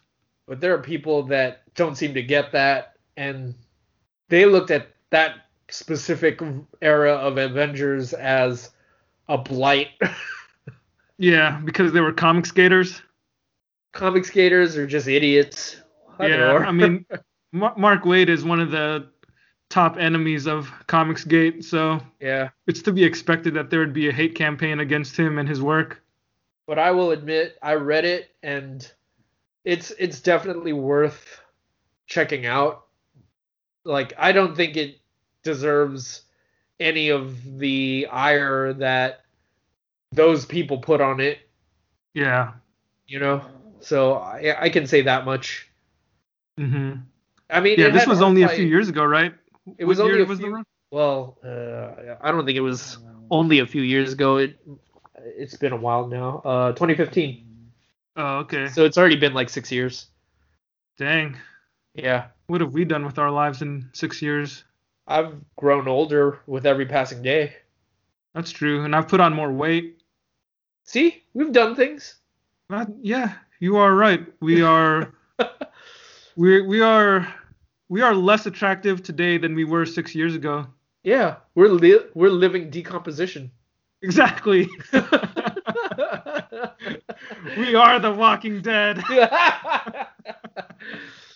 Yeah. Oh. Oh. Yeah, man. But between the two of us, we've got a pretty hefty run on Avengers. We do. We do. Heck, man, one of my current quests is the current Jason Aaron Avengers. So Yeah. That's there we true. go. Yeah. Like if we ever wanted to just sit down and do a read, well, the one era we might be missing is the Ewing era. Yeah, that's true. I don't own any of those. I also don't own any of the Chuck Austin issues. I got the 25-cent Chuck Austin issue, I think. You still have it? I think so. I mean, it was a quarter. It was like whatever.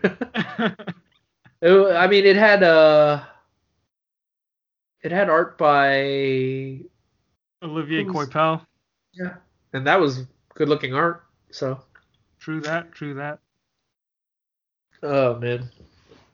Uh, Yeah. Uh, like speaking of X-Force earlier, one of the recent 25-cent completed quests that I was reading, and to be fair, I didn't actually complete this, but you did most of the heavy lifting on this part. You gave me a bunch of issues and even a few trade paperbacks that you had found for cheap at the Green Apple, Mm-hmm. and you know you bequeathed me with the quest of completing it, and I ended up ultimately finding the issues that I was missing. And I just finished reading Uncanny X-Force by Rick Remender, uh, and various artists just earlier this week, actually, about 2-3 days ago. Yeah. Well, what's the So verdict, Albert? Cool or uncool? very cool. It's very cool. I This was something that you've you've been recommending to me for a while, and just listening to your enthusiasm about it, it got me hyped for it for the longest time. So, I was looking forward to finally reading it, and now that I've finally gotten a chance to sit down and go through it, I can see what you were seeing, and I can honestly say that the hype was well deserved. It's Mm-hmm. it's a good comic. It's a good action comic. It's a thinking man's action comic for sure. You know? Yeah. Yeah. It's one of those superhero comics that actually takes a lot of time to deal with the ramifications of all the violence. Like basically Yeah, like that first story arc deals with the just the idea of killing Child Apocalypse, and almost everything else kind of spirals out of that one choice. yeah.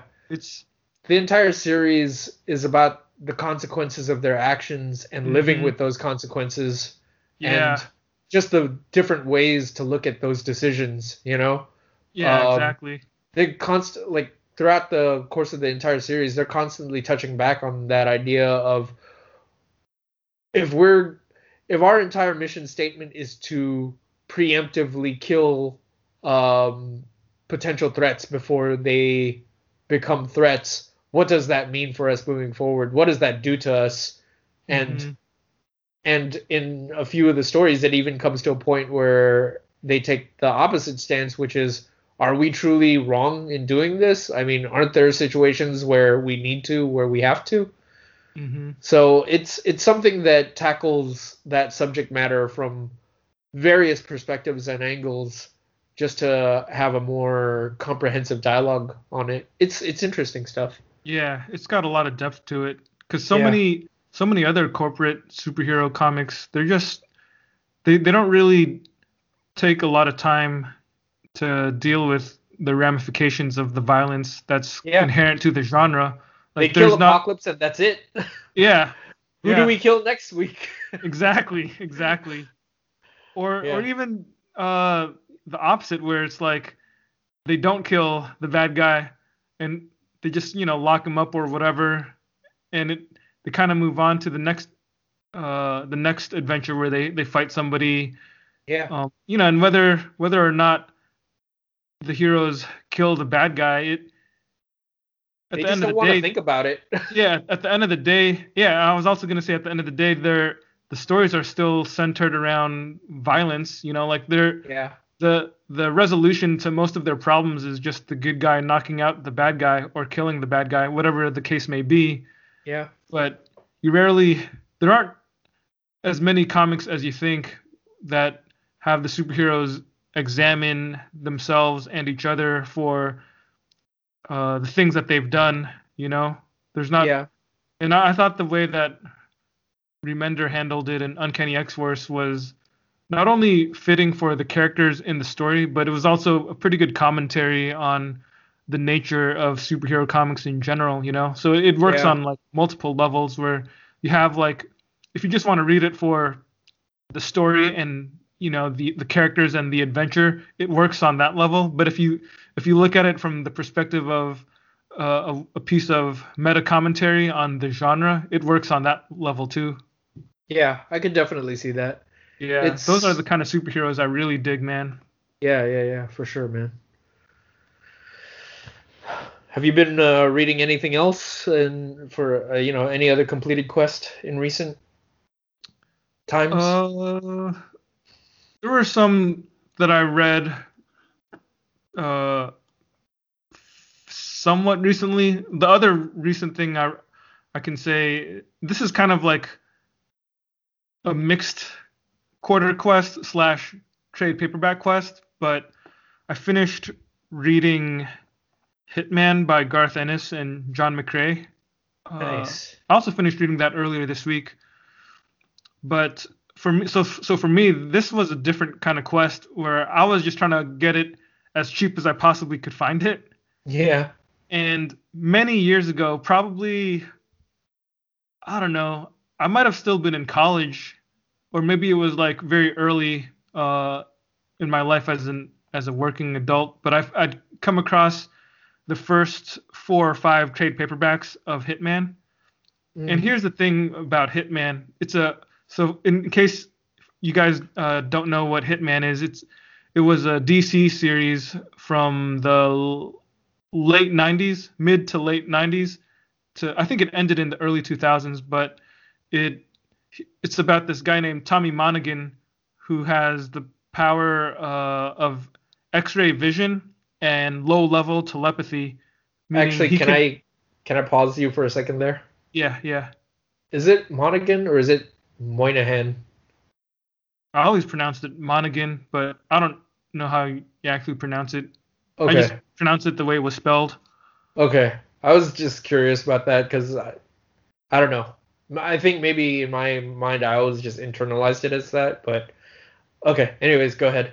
So yeah, he's got low-level telepathy, meaning that he can read somebody's mind, but it gives him a bad headache. So he rarely uses that power.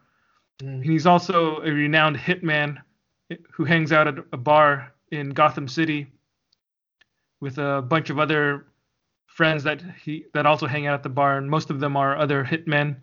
Yeah.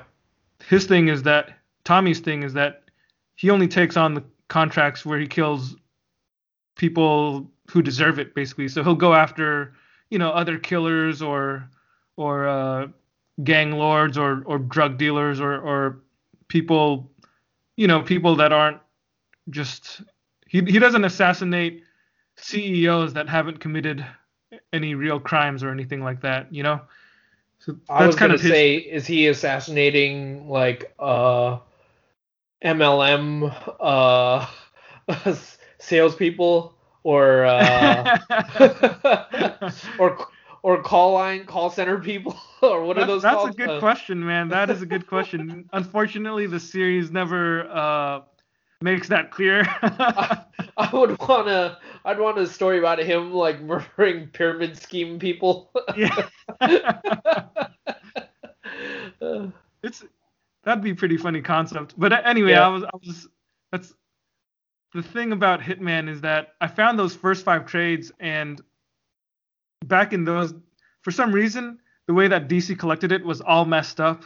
Like they did these first 5 trades that collected some of them. I think the first trade only collects like the first 3 issues, and then the other trades collect somewhere between like 4 to 7 issues, I think. And then for some reason, after that 5th trade, they stopped doing the trades for the series. And it wasn't until maybe like 10 years later, after the series had already ended, that they decided to continue printing trades. So there was a long period of time in between me reading those first 5 trades and then DC finally printing the other trades to complete the second half of the series. But when they Jeez. did the second half of the series, these trades were super thick. Like these other trades would have like They were 12. like double, right? Yeah, they were like 12 or 14 issues. So after those first 5 trades, I got the next 2 trades, which basically took me up to issue 50, and I found those 2 trades for super cheap. I think I got them for like either 250 or $5 each. Was it from Lee's? Was it I that think one time we went to Lee's and they were selling like the sales rack stuff for an additional 50% off? no, I think this was at Elusive when they were at their old location. Okay. They Okay. had a sale there, but I didn't have those the last 10 issues of it because I just didn't see the trade of that on sale when I bought those other two. So I just held on to what I did have. And one day we were at some other sale and I found those last 10 issues I needed. So they were a quarter a pop. So I ended up buying those. So my collection's like, All the over the first 50 place. issues are trades and then the last 10 issues are issues. Yeah, yeah. But, it's one of those things where I'm like, whatever, man. At this point, I just want to read the whole thing in one sitting and I'm willing Yeah. to just get it in a different format. I mean, that's it kind of comes with the territory, right? For us, especially Yeah. since we're not collectors in the sense that we're going to be super anal about things having to be a certain way. Yeah. I mean, if I could have gotten the trade, I would have. Yeah, But, at the end of the day, the important thing is just being able to read the dang thing. exactly, exactly, exactly. That's what matters, man. Yeah, for sure, man. I hear you. What about you? Any other recent quarter bin reads? Um, the other thing that I was gonna read on a similar note, or not gonna read, the other series that I recently read on a similar note was Thor: The Mighty Avenger. This was a series by Roger Langridge, and Chris Samney, and it was something where I had gotten the first. I think I found like the first 3 or 4 issues, maybe even the first 5 issues at what's it called, at Jeffrey's Toys, I think, from what I remember, at their old location. And Hmm. it was the first 5 issues consecutive, and in my mind I was like, well, at some point it's going to be super easy for me to get the rest of them, because this was shortly after the series had ended, and you know I figured we would come across the rest of it at some other sale at some point. So I bought the first 5 issues thinking that it'd be a cakewalk to get them, Hmm. and I eventually did find the other issues that I was missing, but that very last issue was just super elusive. Issue 8 was really hard to find, and Hmm. it wasn't until or not last year, the year before last year, when Dr. Comics and Mr. Games, this store in Oakland, Berkeley, Oakland. yeah, the store in Oakland. I remember going there for a sale, and I was looking through they were having a 50-cent sale, so I was looking through their back issues, and I found this really thick edition of Thor and the Mighty Avengers, which for some weird reason collects issues 3, 4, 5, and then issue 8.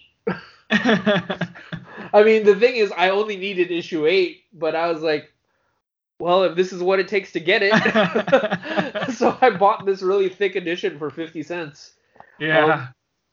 yeah, it's a really fun story. Like, I have a lot of affection for it. I want to say Roger Landridge did those Wizard of Oz for Marvel, right? No, I think you're thinking of Scotty Young, dude. Roger No, Langridge, he did did he those write Muppet them? comics. Oh, okay, okay. So, okay, he did those Muppet comics, but the interesting thing is, the Muppets and Thor are two very different properties. But I will say that he does apply a certain wholesome charm to Thor. Uh, so having read it now, all these years later, I do enjoy this version of Thor. I I I put it on a list, or not put it on a list. I put it on a pile to give to a child, because I do think it's something that a child could really appreciate. Yeah, that was Uh, a series that was aimed at young readers or Yeah. a younger audience. Yeah, it's got beautiful art and um yeah, and I don't have any problem with owning it, but I will admit that like space is an issue for me, and I think I am more of the mind nowadays where, well, if I can read it digitally from the library, then I don't mind reading it digitally from the library. It's, Yeah. like I would have to have an exceptional amount of love for it. Which isn't to say that this isn't a good series. It's a very good series, and it's it's just Thor going on adventures, and I think I think a huge part of the charm of the series for me is actually the fish out of water aspect of it, which Hmm. is Thor just interacting with the modern world and trying to find his place in it. Yeah. Those are the things about that story that appealed to me. Hmm. So Hmm. yeah, it's a good series. I'm glad I found it. I want to say that altogether, if I had to guess, I'm trying to do the math right now. I probably spent somewhere in the ballpark of one, maybe $3 or $4 to buy the whole thing. Yeah. You know, um, yeah, just a little aside, like, um, there was always a part of me that wanted to make a little game of this entire endeavor. I want part of the appreciation of finding of these quests, as we mentioned, is just what a deal Yeah. we had buying these comics. And It's like the cheaper you spend, the cheaper the series is, the more you enjoy it. exactly, right. So I always envisioned in my mind something where we could talk about how much the actual series cost off, if you bought it at full price compared to what we actually spent on it. And and I wanted to be able to make those comparisons and be able to say, was this something that was good enough where if I found it for full price, I would pay full price for it? And Yeah. yeah, I wanted to have that conversation, but that That yeah, that that requires a lot more math. it requires a lot more math, but it's a fun conversation. I think it could be a fun conversation. Yeah, it's definitely one of those philosophical issues as well, because then you kind of get into the territory where you Yeah, have to question is how do you assign a yeah, monetary value to the exactly, appreciation of art, exactly. you know? Yeah, It's little like see, the art versus commerce kind of thing yeah, where you're trying to figure out if your level of enjoyment was commensurate with the amount of money you spent on something, and how do you act, is it even possible to quantify that? yeah, Because other people may, it's almost like a very subjective concept, because other people might be willing to pay more than what you were willing to pay for yeah, something, or maybe they would be less willing to pay for something yeah, that you would be willing to pay for. for sure, for sure. So I those mean, are the kind of philosophical debates that comic book addicts typically have. yeah, and it's right up our alley. It's a fun conversation to have, and it's not just it's it's philosophy and economics, right? It's the philosophy of comic book economics. Um, but yeah, I always envisioned, like, a little secret of mine is I always envisioned our podcast doing more stuff like that, which would have been a fun way to, because a lot of recommendation podcasts or websites have some arbitrary, like, measuring scheme where they go 4 stars, two thumbs up, whatever their scale is. Hmm. I always thought it'd be fun if we could do a thing where it was about the dollar amount, right? Where it was like, was this worth only the 25 cents that I spent on it, or would I have been willing to pay cover price? Or in a really great scenario, would I have been willing to pay even more than cover price for it? Yeah. Yeah. Hey, we still can do that episode, man. It's just something I would need to prepare for. Yeah. I mean, well, you know what? If that's something that appeals to people, we'd love to hear your thoughts and opinions on it. Message us on Between the Gutters on Instagram, or you can email us at betweenthe.gutterspodcast@gmail.com. See, you remember our email address, man. Again, it's just muscle memory. It's like if the house was on fire and I just had to act on instinct, I would do everything that I needed to do. But See, for all you listeners, man, the joke is that earlier this week, Albert was messaging me because he forgot how to log into our email account because he kept saying, well, he remembered the password, but he was like, I can't get into betweenthegutters@gmail.com. And I was like, dude, it's betweenthegutterspodcast@gmail.com. You say it every week. How do you forget it when you're trying to type it and log in? Yeah, and I was just telling him it's in a pinch if I just empty my mind and I make it blank, I can do it. But back to the fire analogy, if a house was on fire and I was standing on the outside, then I might be in trouble. But if I'm inside in the fire and I have to rely on my survival instincts, then I'll probably be able to burst through the door like Kool-Aid. Albert works well under pressure. That's one way to look at it.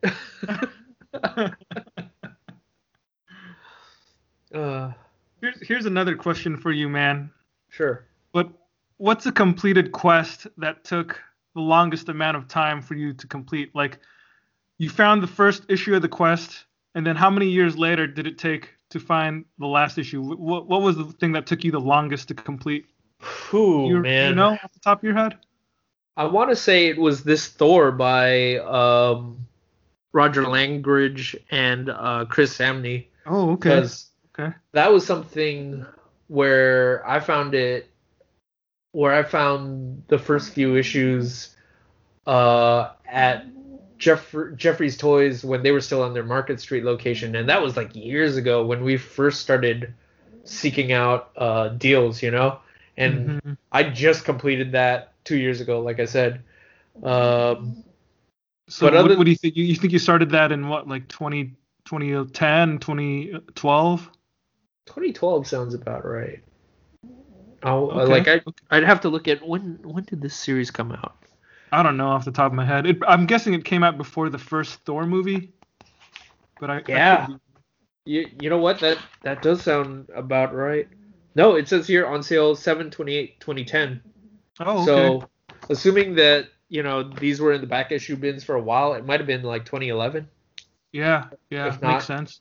If not like late 2010. Well, no, it first came out 7/28, so yeah, probably like late 2011 is when they probably would have put it onto their sales shelf. Makes sense. That's almost 9 years. Yeah. Other than that, I'd say the another series that took me a long time to complete was The Flash by Grant Morrison and Mark Miller, co-written by those two. I forget who the artists were. There were probably several different artists, so forgive me. But that was something that I think I just found the last issue that I needed.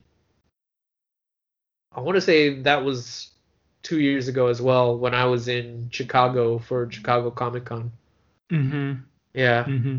And I don't even remember how long that was, but that was something that was just a thorn in my side for the longest time because, they're just comics that you prioritize more highly because the longer that it's on your list, the more you just see it and it just burns into your mind's eye, Exactly. Like the longer the quest is active, the more, as time goes on, it becomes more urgent to complete that quest. Yeah. and maybe you get a little more desperate, or you're willing to take, you're willing to, Pay $1 or yeah, even cover exactly, price exactly, just for that final issue to close it out. yep, Sometimes you pay for peace of mind, man. That's what it is. yeah, yeah. Do you have anything, that, Yeah, yeah, according like to what are my some quest of your log, favorite which I stuff? reviewed before we started this episode, Yeah. the the completed quest that took me the longest time was this 4-issue miniseries called Infantry, written by Joe Casey, published by Devil's Due. Oh. So this is a pretty obscure, lesser known work. Um, for those of you guys who've been listening to us for a while, you may recall that Joe Casey is one of my top 3 favorite comic book writers ever. So I'm not usually a completionist, but when it comes to my favorites, like Joe Casey and Peter Milligan, like I'm definitely a completionist when it comes to their work. Like I'll buy anything that they do just so I can have it. And Infantry was something that Joe Casey did as a favor to his friend who was the publisher of Devil's Due at the time. A small publisher that I think Image was putting out their books. I can't remember, but Infantry is not one of Joe Casey's finest works.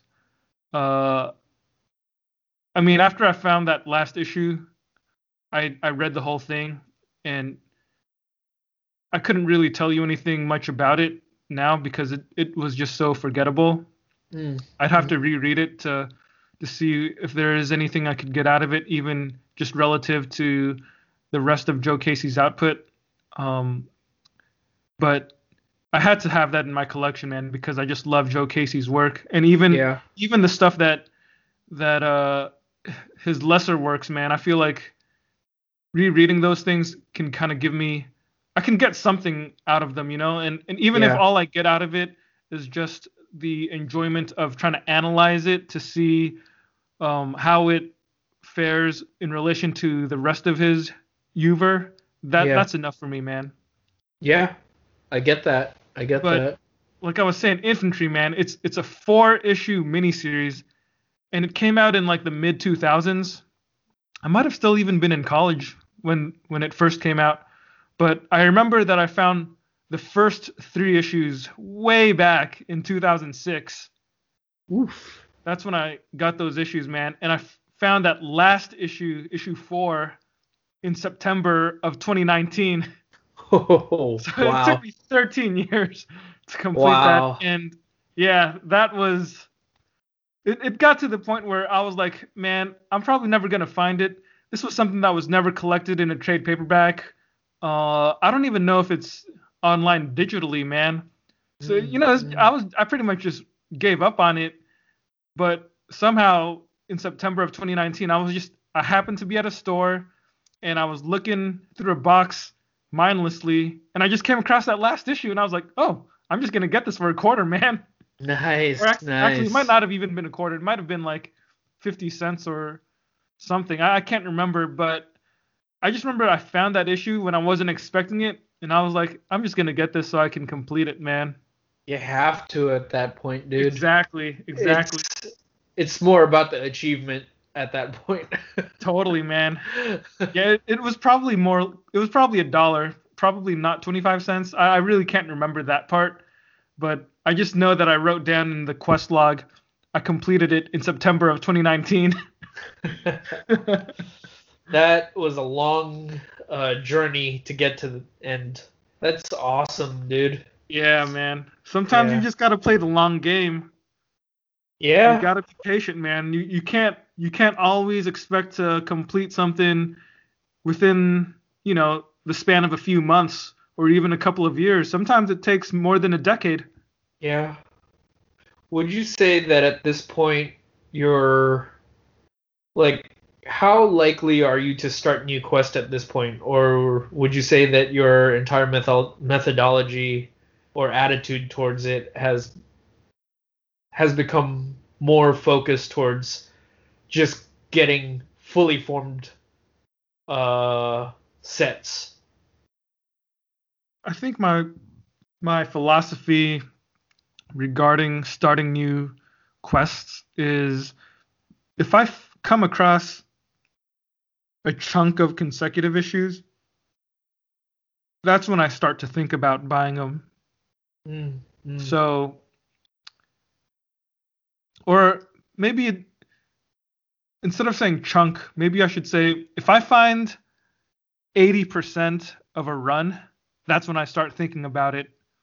I see. And the higher that percentage is, the more likely I am to buy those issues on the spot. Like if I found 100% of a run that I was interested in, chances are I'm just going to buy it if they're all a quarter an issue.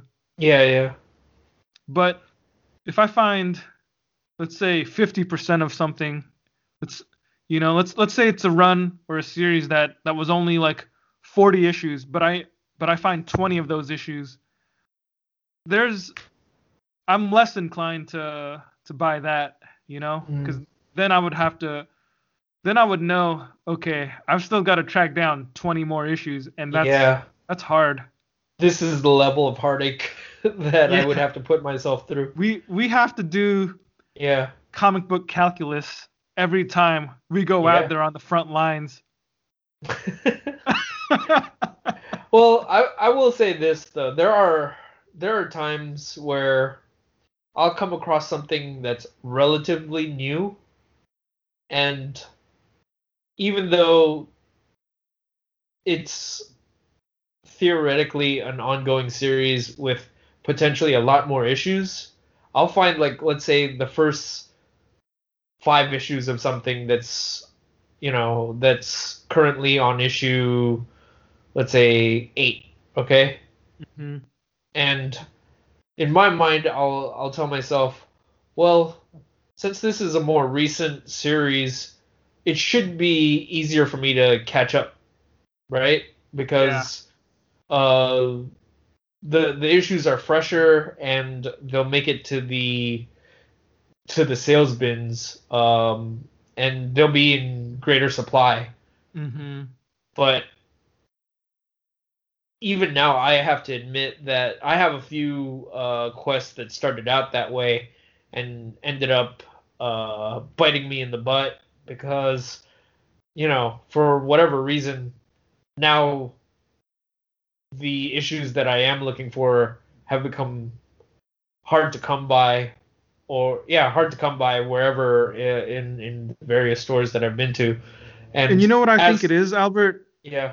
It's because I think could be because in today's market, a lot of series, they don't last that long. Yeah. So technically, from a numbers perspective, theoretically, we would think it'd be easier to get the whole run, because instead of getting something that has an indefinite ending point, you would be getting something that ends, after, let's say, 8 or 12 or 15 issues. Like there's not a whole ton of new stuff that lasts very long. That's an unfortunate fact of how the market conditions are in today's time. But the thing you have to consider is that those series that end up getting canceled, by the time you have to find those last few issues, those are probably harder to find because the stores most likely aren't ordering as many copies of them. The series is on its last legs, so there's no real incentive for them to buy a bunch of issues of a series that's ending. Yeah, especially when no one's buying it. And that's why it's getting canceled in the first place. Yeah, the diehard fans are already going to buy whatever issues they're going to buy. Yeah, that's why the hardest issues in any quest to find are always the first issue and the last issue. Yeah. And I'd even probably say the last issue is the hardest to find sometimes, because at least with the first issue, if the key collector jerks haven't gobbled them all up, there's a chance that stores have ordered a ton of copies of the first issue, and that could help you, man. That could help you find that first issue right off the bat. But then the last issue, stores almost never order a ton of the last issue because by that point they know that not many people are buying it. So it's just harder for us to come across those last issues. At that point, they're buying it specifically for the people who were committed to the series. from the start, right? Exactly. You're not gonna The find real a whole. true blue fans. Yeah. You're not gonna find a bunch of them on the racks. Yeah, they'll probably have just ordered just enough for those people, for Exactly. those Exactly. fans. But yeah, yeah, man. Do you have any other uh series that you're currently reading or working on? Uh, in terms of reading, no, nothing besides that Avengers, or in terms of the quarter comics that I'm reading. I'm Yeah. reading all sorts of other stuff, but in terms of the quarter comics, right now it's just the Avengers. I don't know. Maybe I'll pick up another stack sometime, and if I'm in the mood.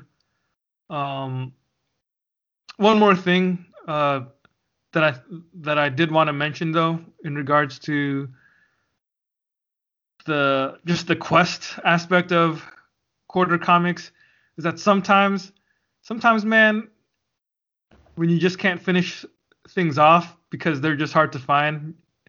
There have been, or I mean, just you, the general you, not you specifically, but Yeah.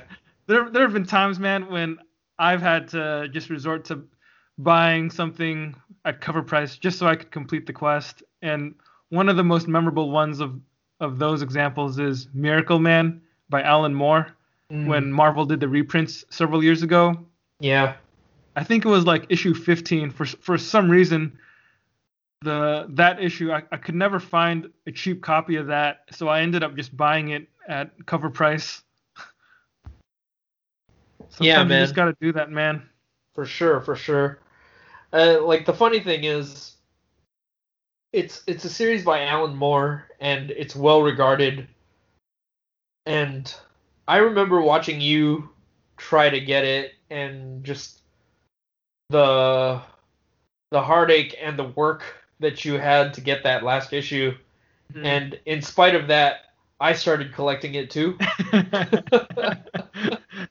Which, like in retrospect, I kind of regret it. I No, was just you're not gonna regret it after you read it, Albert. Trust me, you'll be glad. well, okay. Here's the thing. So I remember I found a bunch of the issues, and I was just like, well, I just got to get them because it's. I remember looking at how long the series lasted, and I was like, oh, that's not long at all. That's at least on paper, it's doable, right? Yeah. But uh, yeah, but now I think I'm missing the same two issues that you were missing. And on top of that, I remember opening up the comics that I did have because they were like sealed in plastic. Yeah. And I remember looking at issue 2 and flipping through it. The next thing I know, like they misprinted something in issue 2 where entire chunks of text were just missing. Yeah, the dialogue from all the word balloons on a single page. It Yeah. wasn't issue two. It was one of the later issues, Oh, actually. okay, okay, my bad. But I remember seeing that and I was like, "What?" And then I took it over to your house and you were like, "No way." And then you pulled it out your issue Same and thing. same Yep. thing. And it turns out all of them were like that. Yeah, we looked it up online and it turned out that that one specific issue had a misprint Yeah. where there was one page in the comic where all of the words in the word balloons were invisible. Yeah. But then the funny thing is, if you turn to the towards the back of that issue, they have special pages that were It had the penciled, the lettered and inked pages, so you could yeah, see like the process, and those pages had the dialogue in them. yeah. But that's really not a way that you should be reading Yeah. comics. It's pretty dumb.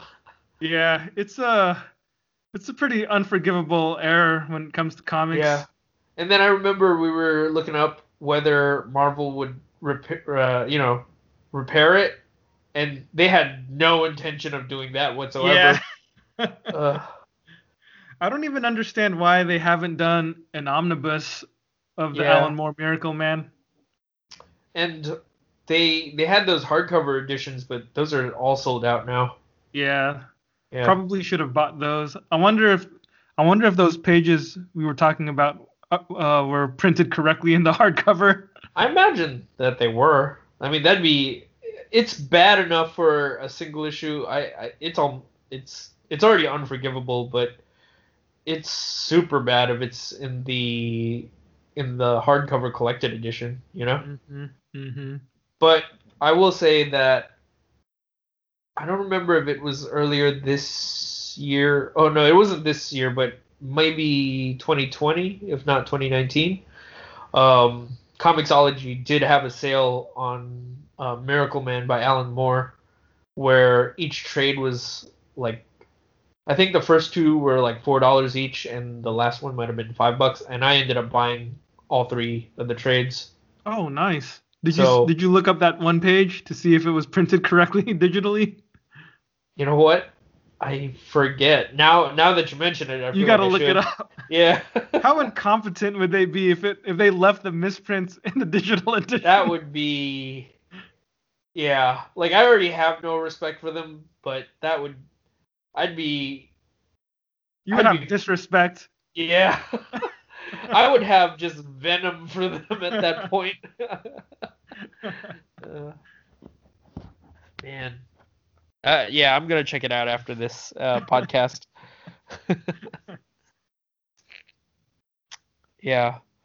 Other than that, after completing Uncanny X-Force earlier this week, I've made it a point of mine to like read one set of completed quests whenever I can. Like I want to be like super consistent about it because I have this weird fear that someday A fear I that you're hate gonna be buried alive in all your unread comics.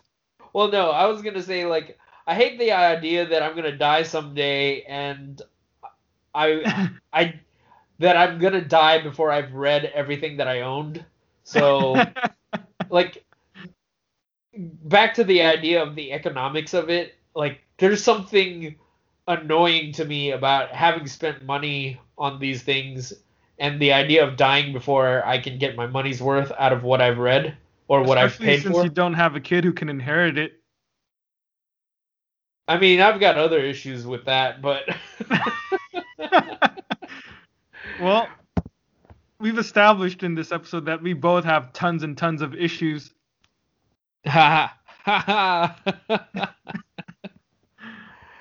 But yeah, so I've made it a point to be consistent about reading everything I have without accumulating more, just to try to maintain a good rhythm. So what I'm currently reading is Captain Marvel by Peter David and Chris Cross, I That was a believe. fun run.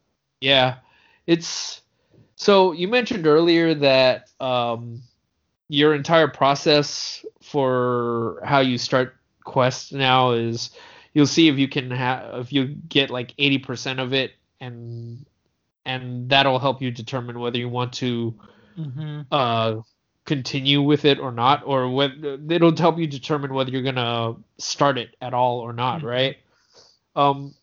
With Captain Marvel, it was a little different for me because what ended up happening, and this is something that happens fairly frequently with me, but I'll find like the first 6 issues or something like that, and I'll just be like, well, that's like one story arc. I can just buy it and read it, and that in and of itself should be fine, right? Right. But then we'll go to a different show and I'll find more issues of it, and I'll just be like, well, you know what? Since I've got the first 6 issues, I can get a couple of these, you know? Might and as then well. and then next thing I know, it just snowballs, and it just becomes this thing where it's like, I guess I'm tracking them all down now. Like that happens to me quite a bit. Like I'll tell myself, oh, I'm just gonna get these first few issues just so I can get a taste of it, and next thing I know, it's just like, I might as well just try to get all of it. You're like the master of lying to yourself. Yeah. Like I do feel like I gotta be better with just cutting my losses sometimes, but I mean, but hey, as a result, I did end up getting all of Captain Marvel by Peter David. So See, that wasn't a loss at all. That was a win. yep, yep. So that's the next quest that I'm going to embark on. I might want to borrow those one day, man. So don't get rid of them too quickly if you're done with reading them. Yeah. Well, I'm putting aside a small pile of stuff for you. I imagine that there's things that you want to check out. So Totally, man. for sure. Yeah, I think my reading right now, my reading philosophy is like I'm always working through at least one set of completed quarter comics, and right now that's the Busiek Avengers. Nice. But every week there's also all this other stuff I gotta read. So like Yeah. I always have library books, so I'm constantly trying to read all the library books I can so I can just return them soon. I guess it's hard because I keep on checking out more stuff from the library. Yeah. I've So had to put a moratorium on my library books. yeah, yeah. Right now I've got about I think I want to say I have like 23 things checked out. Woo.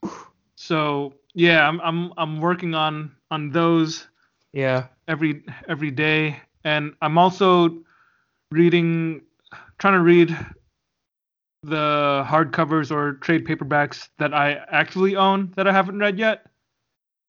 So I'll try to work on at least one or a couple of them every week as well. Mm-mm. And then there's always the stuff that I got to read for our podcast. So Yeah. it's like there's always like things I'm reading, man, and yeah, it's sometimes it's overwhelming if I try to step back and count all my library books and all my unread books. Yeah. But you know, when I don't think about it in terms of I have to do something, I can just enjoy the pleasure of reading comics, man, and Yeah. that's what it's all about. Um yeah, like I've probably taken a different approach than you have in that like I mentioned earlier, I've put a moratorium on library books for myself so I can focus solely on the single issues that I have as well as the various trade paperbacks or hardcover editions that I've accumulated in the past couple of years. Mm-hmm. So, it's just a way of focusing myself. And the other thought that I've had recently is I do want to start reading more of my digital comics because I have a pretty hefty library of those that I want to start reading through. So Yeah, and same here. that collection is only getting bigger because I just keep backing more stuff. Yeah, totally, man. I got to start cracking into all my unread digital comics. Yeah. But you're right. I mean, it's just added undue stress. There's no reason for it, and really, if I just empty my mind of all those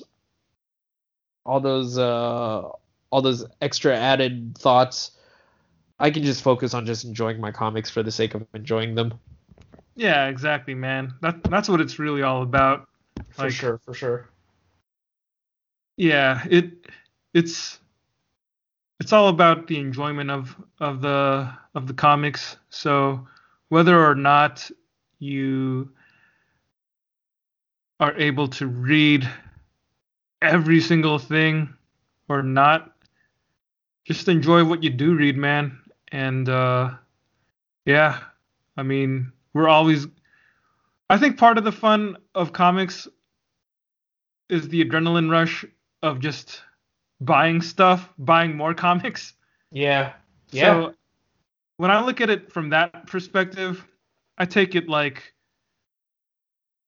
just hunting down the comics and obtaining them. I derived a certain level of entertainment and pleasure from the act, Like sometimes it's the journey that's also enjoyable, You got to appreciate the journey, and finding those books, finding them for cheap No Yeah. matter how long it takes, whether it's 13 months or 13 years, you just Yeah. enjoy the quest while it happens, man. And when you finally complete it, you can enjoy the fruits of your labor at some point, but you don't have to force yourself to finish reading everything you get. Yeah. Yeah, for sure, man. I mean, I think this podcast, this specific episode, is a testament to that. Like, just look at how much time we've spent just reminiscing and talking about this, talking about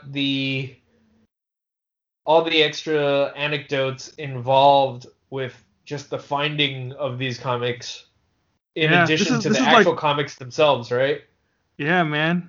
This has got to be one of our most self-indulgent episodes. Yeah. And the crazy thing is that we're pushing like 2.5 hours right now, and this whole Yeah. time I haven't heard you do your 1920s Chicago gangster voice a single time. What's up with that, man? It's a fine wine, so I tend to save it for special occasions, perhaps the birth of a child. Okay. I'm rooting for you to have a kid soon then. Hopefully Either by of next us. week, because I want to hear you do your voice, man. Yeah, like we're gonna. I'll tell you what, if we can get 400 subscribers on Instagram, because we're hitting a pretty good stride. Last I checked today, we're at like 312, which is not bad, Yeah, but Like, what if a coward unfollows us tomorrow? then they will rue the day that they did so, because we will haunt them with our hate.